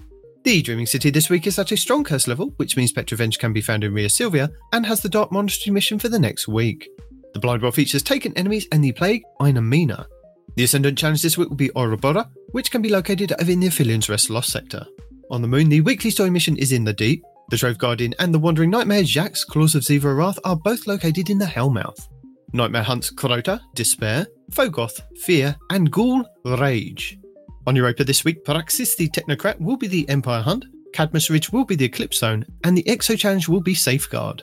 Dares of Eternity Legendary rounds are Hive, Fallen, and Valas the Ark. The Scatterhorn armor set and the Wild Hunt armor set will be available in Dares of Eternity with Weapon Set 1. Arsenic Bite 4B, Blast Batu, Corsair's Wrath, Deafening Whisper, Dark Promise, Enigma's Draw, Escape Velocity, Giant 7 Rifle, Friction Fire, Royal Chase, True Prophecy, and Timeline's Vertex. The Witch Queen weekly story mission is The Ritual, Altar of Reflections Catalyst, and Altar of Reflections Pact. The Lightfall weekly mission is Downfall, the Partition mission will be Hard Reset, and the Vex incursion this week will be Liming Harbour. The Crota's End Raid challenge this week is the 4th encounter, Crota, Son of Oryx, called All for One. The Root of Nightmares raid challenge this week is the 1st encounter, Cataclysm, called Illuminated Torment. The Kingsfall raid challenge this week is the 5th encounter, Oryx, called Hands Off. The Vault of Glass challenge this week is the 1st encounter, Confluxes, called Wait For It. The Deep Stone Crypt challenge this week is the 4th encounter, Tanix, called The Core 4. The Garden of Salvation challenge this week is the 4th encounter, Sanctified Mind, called 0 to 100. And the Last Wish challenge this week is the 5th encounter, Riven, called Strength of Memory. Your pinnacle raid will be the Vow the Disciple over on the Throne World, which means all challenges will be available for each encounter, with the Exotic Pulse Rifle Collective Obligation being farmable from the final boss. The pinnacle dungeon will be the Grasp of Avarice over on the Cosmodrome, and the Exotic Mission Rotator will be Operation Ceres Shield, with the Revision 0 Exotic Pulse Rifle being the main reward. The Season of the Ceres weapon set, and Ikelos weapon set, with the Warmind's Avatar armor set. Lost Sectors, Tuesday, Sepultura on the Throne World for exotic helmets. Wednesday, Extraction on the Throne World for exotic boots. Thursday, Metamorphosis on the Throne World for exotic gauntlets. Friday, K1 Revelations on the Moon for exotic chests. Saturday, K1 Communion on the Moon for exotic helmets. Sunday, K1 Crew Quarters on the Moon for exotic boots. And Monday, Concealed Void on Europa for exotic gauntlets. Our 12th featured Nightfall of the season was Sears face-off against Darkblade Kelgroth, Risen from Bone in the highest battlegrounds Mars, with the Priastian X4 bow being the featured weapon. Lord Jackswing's team scorched the Crucible for the 12th week of the season, Supremacy in the Relentless Crucible playlist, and Relic in Crucible Labs, with double XP Trials of Osiris at the weekend. Also, don't forget to start collecting all of your Season of the Witch pass items and your reward track items and engrams from the Tower vendors before the end of the season. Plus, you can start holding those bounties to get a leg up on XP and artifact progression for next season. And that's it for week 12 of Season of the Witch. Guardian down. So yeah, going back to what I was just about to go into a little rant. So do it. I know I said it last week, and I did praise Bungie for coming out and saying, thank you for putting back in what the double XP is going to be, because this upcoming week is going to be double XP for trials, which is quite nice if you missed out on some trial stuff. But what I was upset about is them telling us that we were going to have Relic back. Has anybody seen Relic yet? No, because they keep putting check, mate, control in the Crucible Labs. The PvP strike team is going to come back next week, and they're going to tell us. No, they're but going to tell us all about it. It was meant to be Relic for the last stroke. I think you just had a stroke. They're angry. They're going to come back and tell us. They'll be back. They're going to tell us. Well, when are they going to tell us? Who knows? It's annoying. Will they talk about it next week? Probably. It's annoying because you make a video telling people what Bungie told you say Relic will be up this week, and this week, and Relic isn't up this week, and this week. And it's like, you've got me sighing. That's what you've got me doing now, Bungie. That's not hard to do. I've been doing that for years. So we did have an update, 7.2.5.2, on October 31st. It changed a few things in the game, didn't it, Paroti? I suppose it did. Honestly, this week I'd forgotten all about it. Well, in Crucible, they fixed an issue where players who reached Ascendant rank in competitive were unable to claim the Adept Guardian Spec Triumph. So now you can claim it. Yay! The player's journey, that now allows players to access the Plunge, Dive Tank, and complete the Season of the Witch quests if they have not completed Season of the Deep quests. Because that was bugged for a few weeks. There you go. It's been broken like all season. Or well, now it's fixed. Yeah. At the end of the season. Congratulations. No, it's the mid-season respawn. We just had the mid-season patch. We're in mid-season, just like we have armor and expressions for your gameplay and investment. There was an issue where the Festival of Lost Universal Ornament sets, the Hunter, and the Titan were not animating correctly on the inspecting strings. So now if you inspect them until Tuesday, it'll work. So important for the last week to know what kind of wiggles and movement it's going to make. The worm and the wiggle worm emote would disappear partway through the emote. So you would just have a wiggle and no worm. Very disappointing. Now it's back. The Lord of the Wolves dealing too much damage when aiming down sights. That's been fixed. Damn it! So we can't let the Lord of the Wolves. I told you. Well, I didn't tell you. Lucky 10p told you about 2 or 3 weeks ago, and I put a video out there saying that Lucky 10p is telling people about this. I used it. It was doing really well. It was back to kind of pre-nerf. Obviously, it was that bug. Mm-hmm. They fixed the issue where the Icarus Dash description string was missing the additional functionality after update 6.102. So they've fixed it so it reads the right thing now. And they've taken away the Lycan's Mire Shell, the Winchester Ruined Sparrow, and the Boo emote from the Eververse store. Why? We don't know. But they've been taken away. Why? Tell me why. I will tell me why. Because they're in the free stuff that you can get from Amazon Prime. That's right. I do remember them saying something Amazon Prime drop bundles, but I didn't remember what those were. Yeah, when we read the Amazon Prime stuff, I was thinking, I've seen that in the so I can still purchase it for which is understandable. Why shouldn't you be able to purchase it? Revenue. Yeah. Yeah. I mean, you make a valid point. You could pay $120 for it, or you could pay, Amazon Prime $5 or whatever. Yeah. Well, that's what I'm saying. No, I mean, $120 is the Amazon Prime. You could pay $100 plus for Amazon, or you could buy it, piecemeal. But we gotta have our FOMO. FOMO is important. Gotta get those bundles and all those things. And now, granted, I say this as a person who picks up each and every one of them, and then put them in my inventory, and then never think about them again. But they're there if you want them. That's what's important. Yes, exactly. So, can I give you my one Destiny video that I found this week? I found this week, but it's 2 weeks old. They came out 2 weeks ago? Yeah. That one. That's a good one. It's 27 Unwritten Rules of Destiny 2 from Patagates Gaming. Ooh. Remember that one that says what your Destiny character says about you? Remember those videos? Those were funny. We should repost those since there's nothing else to post. If you play Hunter, you are a highly intelligent and noble person. If you play Titan, your diet consists mainly of crayons and cookies. Well, saying that, we did have like a homework assignment that I assigned you guys last week. Have you done your homework assignment? Is it ready to be turned in today? I have no recollection of this at all. I was going to say the same thing. Oh my god! See, I normally have a recollection, but I legitimately have no clue what you're talking about. Because there's been so much stuff this week, I would have thought it's nobody's mind's been on putting a build together. You remember you were going to do the Titan, I was going to do Warlock, he was going to do Hunter. Oh, yeah. I mean, I can tell you what build I'm using that I ripped off from insert creator here, but I absolutely did not remember that in the slightest. Well, I mean, I can tell them the one that I created on my own, but Calvin will be very upset He will be with you guys. And now we're all going to be liars, not just you.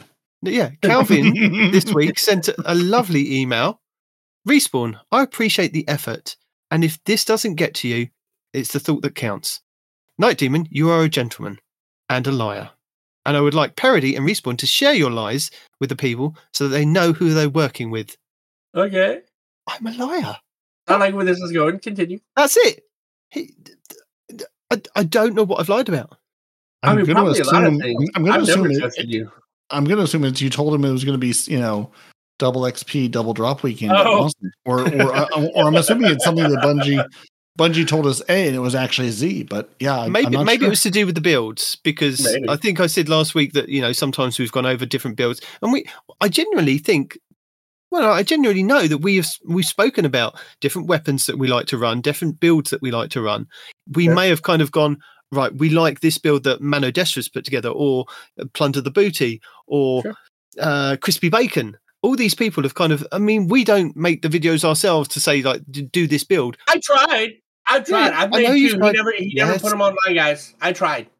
There was an issue with us. I'm here to turn my brain off and say, you who actually know and remember what all these perks do together, you tell me what to do, and then I'll stick those into D2 Armor Picker, figure out how to get the most numbers to 100, and roll with that. There you go. Respawn on many occasions has taken a build that Astrocross has put out there in video form and gone, right, I'm going to make this different and better because I'm going to run it with this. And he's told you about it on the show. I've done that. Parody's done that. We've all done that.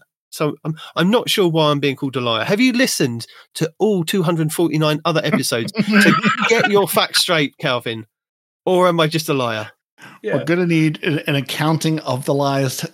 Yes. I need my lies written down and emailed to me so that I know what I've lied about, so that I can counter lie and say that maybe I just edited it out. There's so many good builds too, man. Like you PvE, PvP, what freaking class you play, what you like to play as far as subclasses and things like that, man. There's right now, I'm a Beyblade master right now. Like, I'm loving the whole just spamming Beyblades all over the map, dude. Just letting them do their thing.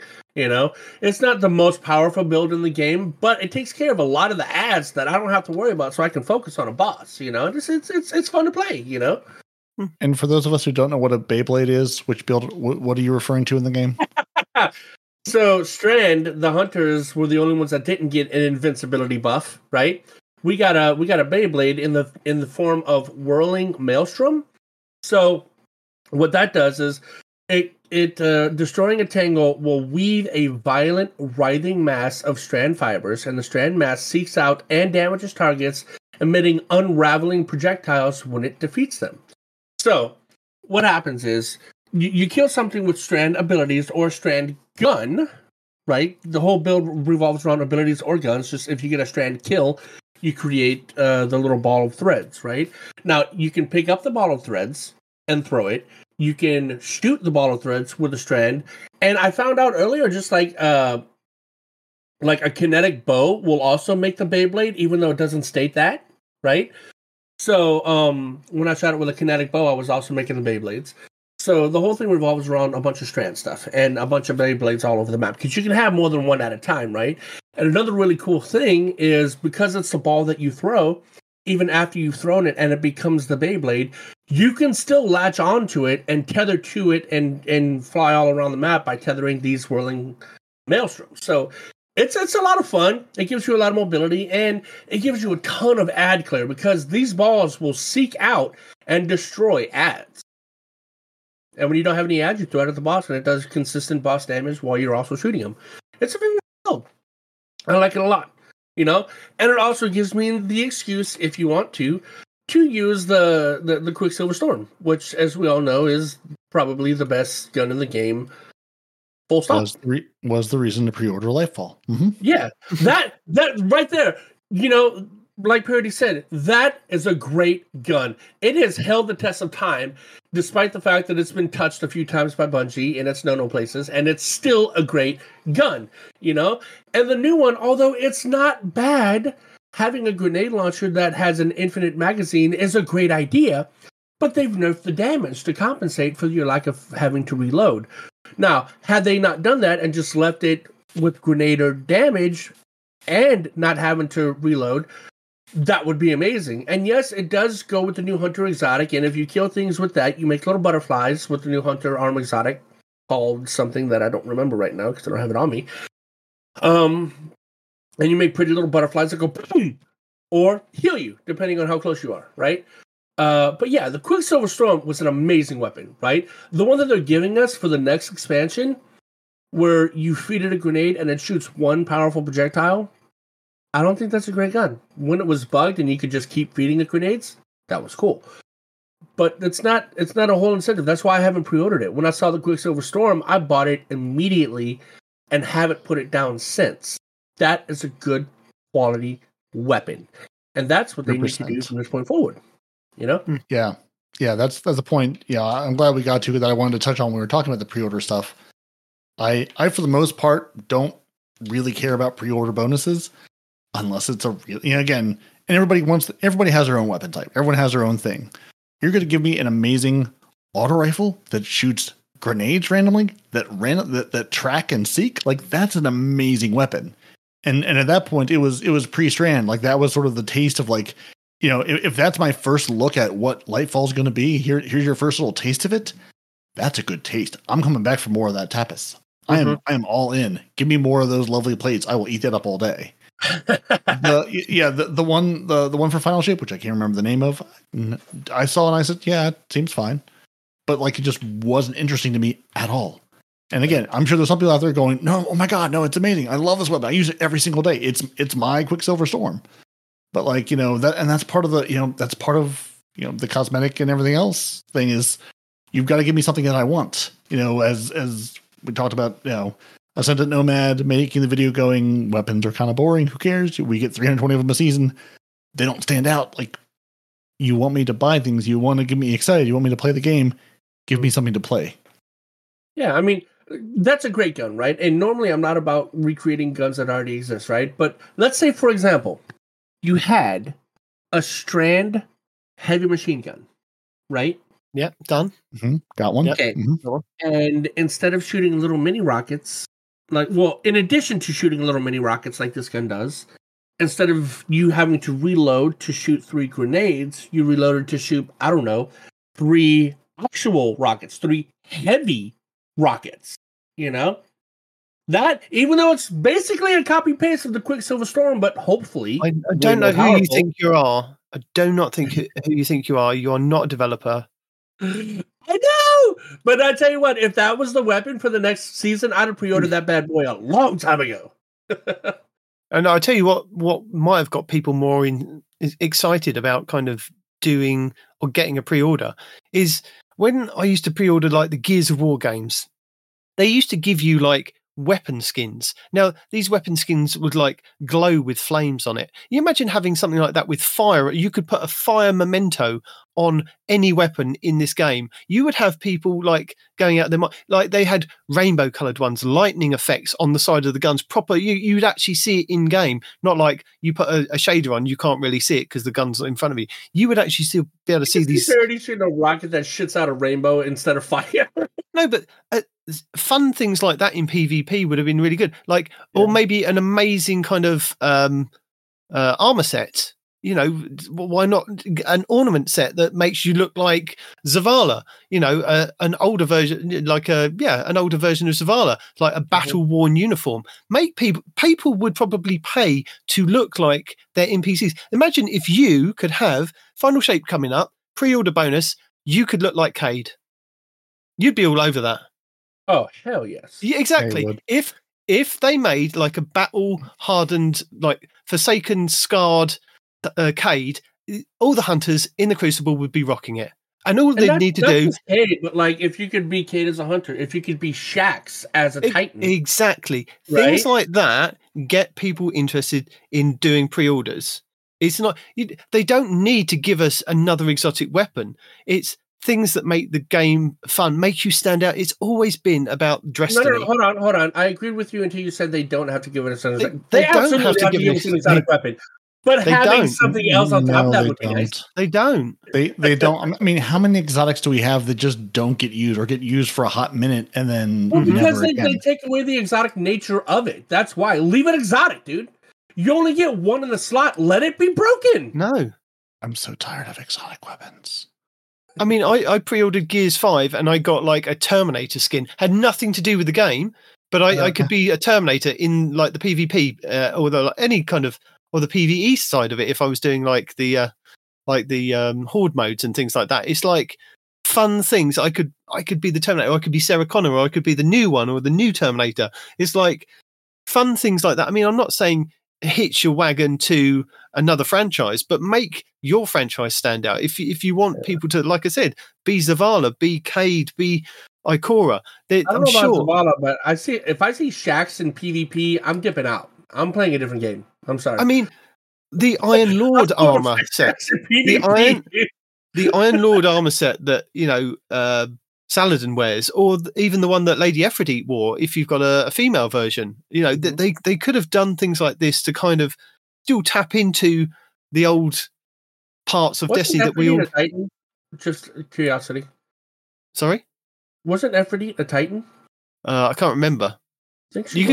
I think you can still go. Yeah, no, you can't go back to the old terms here. No, but yeah, you know what I mean. It's just like fun things like that. You don't need to give me exotics. There's an entire world of story. I'm like, and this at the end of the day is the biggest sadness I have for all of this. I have talked for a long time now about TV shows, movies, storytelling in the Destiny community. I was talking with Noble a little bit this week about you have this lore, you have a decade of stories, you have all these great characters. Tell me stories with them. If I can't live out my fantasy of being them, dressing up like my, if I can't be Saint 14 roaming around, if I can't be Zavala, if I can't be these characters, why can't you dress as Shin Malphur? Why can't you dress as the Saint 14? Why can you not look like the same, like the NPCs? I mean, you're not going to be the NPC, but it'll be fun to dress up like them in game. Absolutely. Especially for a Halloween event that they missed a whole dude to give us one of their costumes for Halloween, aside from just not even a costume, just to wear proper ornaments for. That's what I mean. Yeah, ornaments is what I meant. But yeah, I was thinking Halloween costumes, but yeah, ornaments, dude. Absolutely, that would be the one time of the year that would get people to buy the Halloween stuff. Oh, congratulations! You get to wear the paper mache mask to make you look like the Drifter, you can be Shin Malphur. That's the other thing is that when like Gears, I'm referencing Gears because I used to like playing. I still like playing Gears, but you can have skins of your heroes in the game as zombies, like they're proper like flesh ripped off and their uniforms torn. But you can purchase via in-game stuff to get those for like, and they brought those out during Halloween. It's like, and even the game you were talking about the Battle Royale that you mentioned earlier, right? Fortnite. You can be Goku in that thing. You can be. Oh yeah, I mean, but I'm not saying go as far as that. But I'm saying like Parody was saying that you've got all these characters from the myths and legends and the lore of Destiny. Design somebody that this is what Dredge and Jaw's battle armor used to be, or just and make it kind of make it look like for Titan, Warlock, and Hunter. This is what he wore, and we've modified it to look like a Titan, Warlock, or a Hunter, and it's just pull on those kind of things to kind of get people interested. How many videos have we featured of make yourself look like Spider-Man, Iron Man, Optimus Prime? We're all about the trans people. People. If you're not going to say we're doing pay to win, which you shouldn't. I'm very happy that I can't go and buy a Vex Meta class with my own money and just pay to win at the game. Like, that's a line I'm happy that you've kept, Bungie. I mean, if you had my RNG, you wouldn't be happy about it. But give me, if you're going to live and die, ride and die on cosmetics, give me good cosmetics. If you want to bring back, if you're saying, listen, we've heard you on Crimson Doubles. We know you want Crimson Doubles. We've heard you on Sparrow Racing League. We know you want it back. I will pay you for the opportunity. Yeah. Mm-hmm. If you want to bring, make it a whole thing. Like one of the holiday events, and run it for a month. Say we're gonna do Sparrow Racing League. We're gonna bring it back. It's gonna have a pass. Just like everyone's like, I'm not paying more money. No, listen, you need to have recurring revenue for your game. You do? Give me, say, hey, the month of December, it's going to be Sparrow Racing League time trials qualifiers. For the month of December, wow, we are going to do Sparrow. You're going to pay for it. If you can, there's a free version. You can play Sparrow Racing League, whatever. You can just have fun, reminisce with your friends, whatever. But there's a pro circuit. There's a time trial, just like we've got, quick play and competitive and PvP. Not a great example, but it's what we got. So that's what we're going to roll with. Let me pay my $10, my $15, buy the Sparrow Racing League bundle, pass entry, race entry, whatever you want to call it, and say, I can play this thing. Let me go play this. Let me qualify. Yeah, that's a big change to the game, though. I think in the month of December. Well, that's what I'm saying, though. I mean, if you're saying we're not making money on cosmetics, what else can we do? Give me activity. If you're saying the game is too big, we can't just build it forever and not build it with revenue, give me a revenue model. Say for December, let me play Sparrow Racing League. January, okay, if you qualified, if you paid for it, here's when the event happens. It'll be some sort of, hey, you paid for this. This is an event you can do for Sparrow Racing League where there is good loot. There is legitimate stuff to get out of it. February rolls around. Give me Crimson Doubles. Again, let me pay for it. If I don't want to play PvP, I don't have to. Let it, like the Dungeon Pass. If I don't want to interact with this, I don't have to. But give me, as someone who wants to play this thing and enjoys it and looks back on it fondly, let me play the activity. I'd pay you for the opportunity to do it. Let me have this for the month of February. That was in the vault. Like, you really, really, really like Titan. You could pay, I don't know, $30 to buy the Titan pack. And now you have Titan if you wanted it. I know that would be hugely difficult to implement, but so is, what you're suggesting too. But, I mean, give me back the Reckoning. I'm not asking for Gambit investment. I'm not asking for Gambit Prime back. I'm not even asking for the armor sets back. I mean, I am. Bring me. No. I mean, to your point of it being a huge undertaking. Yeah. Give me, bring back the Reckoning just as a standalone activity. Give it its own little rotating. It can be like Dares of Eternity. You need something to, if we're going to have a 7-month season, because they've alluded to something is coming, for this. Again, if things are delayed, which we're assuming they are, and we're going to have a 7-month season, they're saying, something, obviously it's not 30th anniversary in that it's going to be all that, but they're saying something like the 30th anniversary sort of, tiding players over. We're going to put something out. Let it be something you already have that can be something you can have fun with. You can throw a rotating loot pool into, like that can become part of the game. That's not a brand new thing you have to build from scratch. I mean, it's nice to throw out all the things we wish we could, we maybe, but he's got me stuck on wanting to be. We lost you. Wanting to be Cade, probably. Cade, yeah. Oh yeah, I mean that's definitely where that sentence was going, but just wanted to clarify. Yeah, I mean, there was no question on the content, just that we lost the audio. Yeah. Hopefully, we don't lose the audio on the next one, because we've got another email that's not calling me a liar. That I've just sent you, Respawn, on your normal chat in Discord. Yeah, I just heard it. Yep. Okay. Hi guys, thanks for mentioning again in one of your recent podcasts to link our Amazon accounts to our Bungie accounts in order to get special stuff. At first, I thought Prime Gaming was something different than the Amazon Prime, so I never looked into it, thinking it would be yet another subscription to pay for. But Prime Gaming is included in your Amazon Prime account at no extra charge. So anyway, I linked my accounts and received a special Halloween package with the boo emote, etc. This is the interesting part, though. Right, the message I received after I linked the account said to check the special deliveries kiosk next to Banshee. Sure enough, I went to the tower. Lo and behold, special deliveries kiosk next to Banshee was flashing. What the heck? I had never even noticed that kiosk because it didn't exist until very recently. So don't feel bad. I never noticed the kiosk. I have frequented the kiosk next to the postmaster on occasion to pick up quests, but I never knew about the special deliveries kiosk, so I thought I would mention it. When I went to pick up my special delivery, I also had 3 Ascendant shards, 2 Ascendant alloys, and a few other things. And an exotic cipher. I remember recently losing the exotic cipher because I tried to collect it from Xur when my inventory was full. I was really upset that I completed 21 strikes to obtain the exotic cipher, and then it disappeared. Oof. Because I accidentally tried to cash it in with Xur when my inventory was full, so it disappeared. It totally should have went to your postmaster. That's BS. Well, I guess it went to the special deliveries kiosk. I just thought it would mention it because maybe a lot of people didn't know that the kiosk existed. And even if they have stuff in there that they can collect, signed Mel. Well, thank you very much, Mel. That kiosk that you mentioned, like I said before, wasn't always there. That is a very recent addition to the game. I think it was only this season, if I'm not mistaken. Well, not even this season. It was just a recent update this season. So, not even the whole season, I don't think. But yeah, no, it's definitely a new thing. And people are still getting used to the idea of its existence. But yeah, no, definitely appreciate you calling it out such that, in case you had other stuff that might be in there. Yeah. So, glad you got your thing that was lost to the depths of time that you thought was lost, but wasn't lost because there's a kiosk that you didn't know about. The secret exotic cipher hiding in the secret kiosk.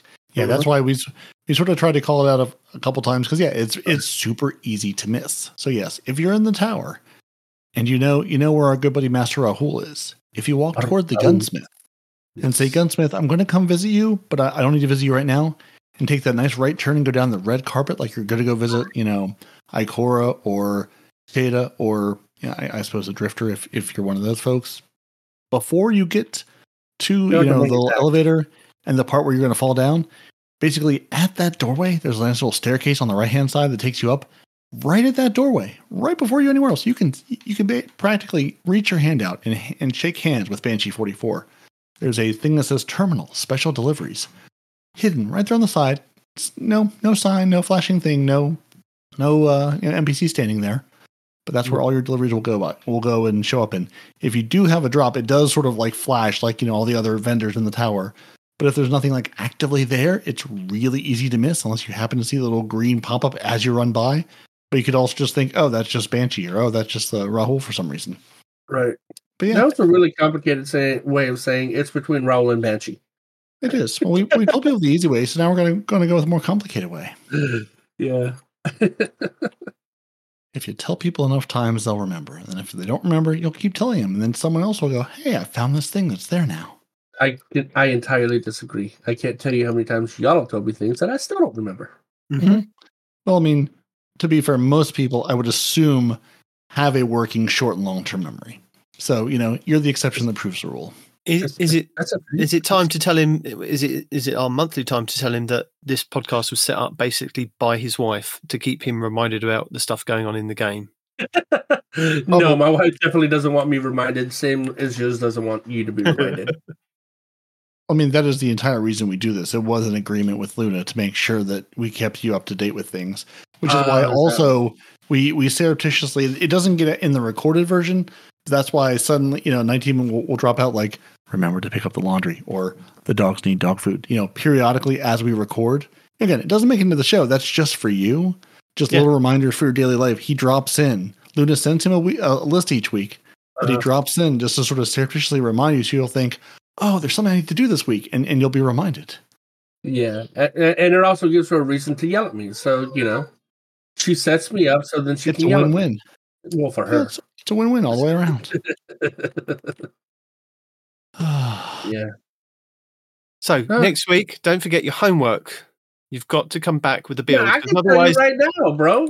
No, because otherwise Calvin will call us all liars, and then you'll be branded like Calvin me. Can't call me a liar because I got one ready right here. Let's go.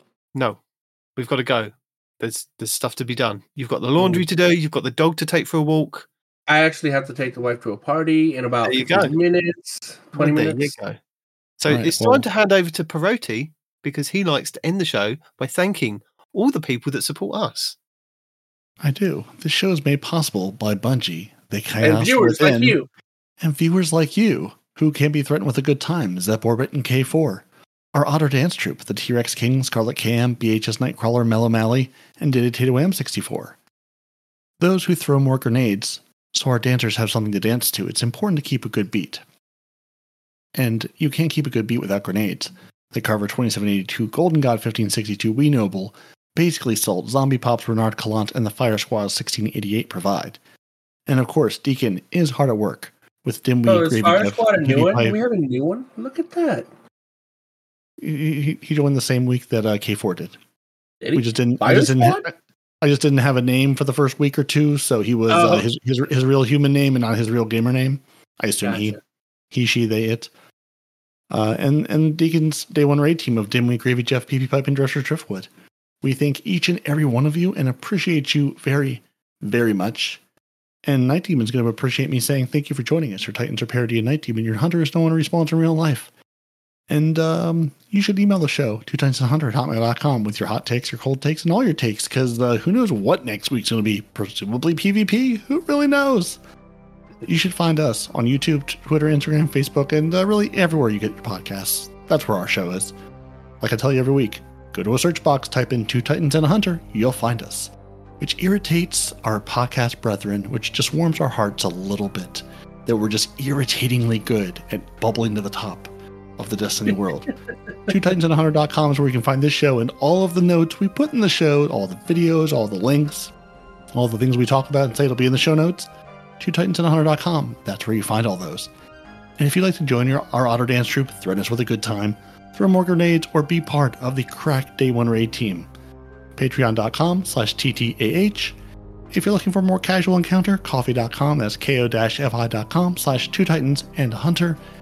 And if you enjoy the thrill of live action, spicy language, and early morning streams, depending on the time zones, twitch.tv/no-one-responds in real life. If you want to keep it family friendly like a proper British gentleman, who may or may not be lying to you, twitch.tv/2titansandahunter, where you can watch the Night Demon himself stream. When do they stream, you ask? Well, you have to go there. You have to hit the little button, hit the little bell, and it will tell you exactly when they go live. Because as we've discussed, we are old, we are tired, we don't have proper schedules. It happens when it happens. So go there, hit the bell, and you too will know when it happens, and then you can show up and give love, light abuse, and possibly make someone drag you through something you need to get through. And now that we've dragged the rest of the team through this show, I'm going to tell you goodbye. Night Demon will tell you goodbye, and Respawn will tell you goodbye. And we'll be back next week with something. Say bye, guys. Bye, guys.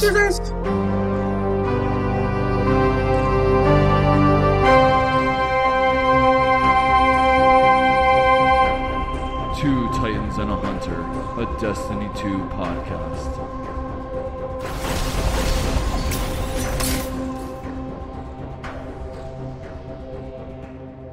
Also, on Steam, do you guys play Destiny through Steam? I'm assuming you do, right? No, you have Xboxes. On Steam... Okay, there we go. You got there. I was like, let's see how long... Let's see if we don't respond to him. Let's see how long this takes. I forgot about your Xbox thing. But on Steam, the very first reply... You know how they have reviews of games on Steam? I don't know if you know, but they have reviews.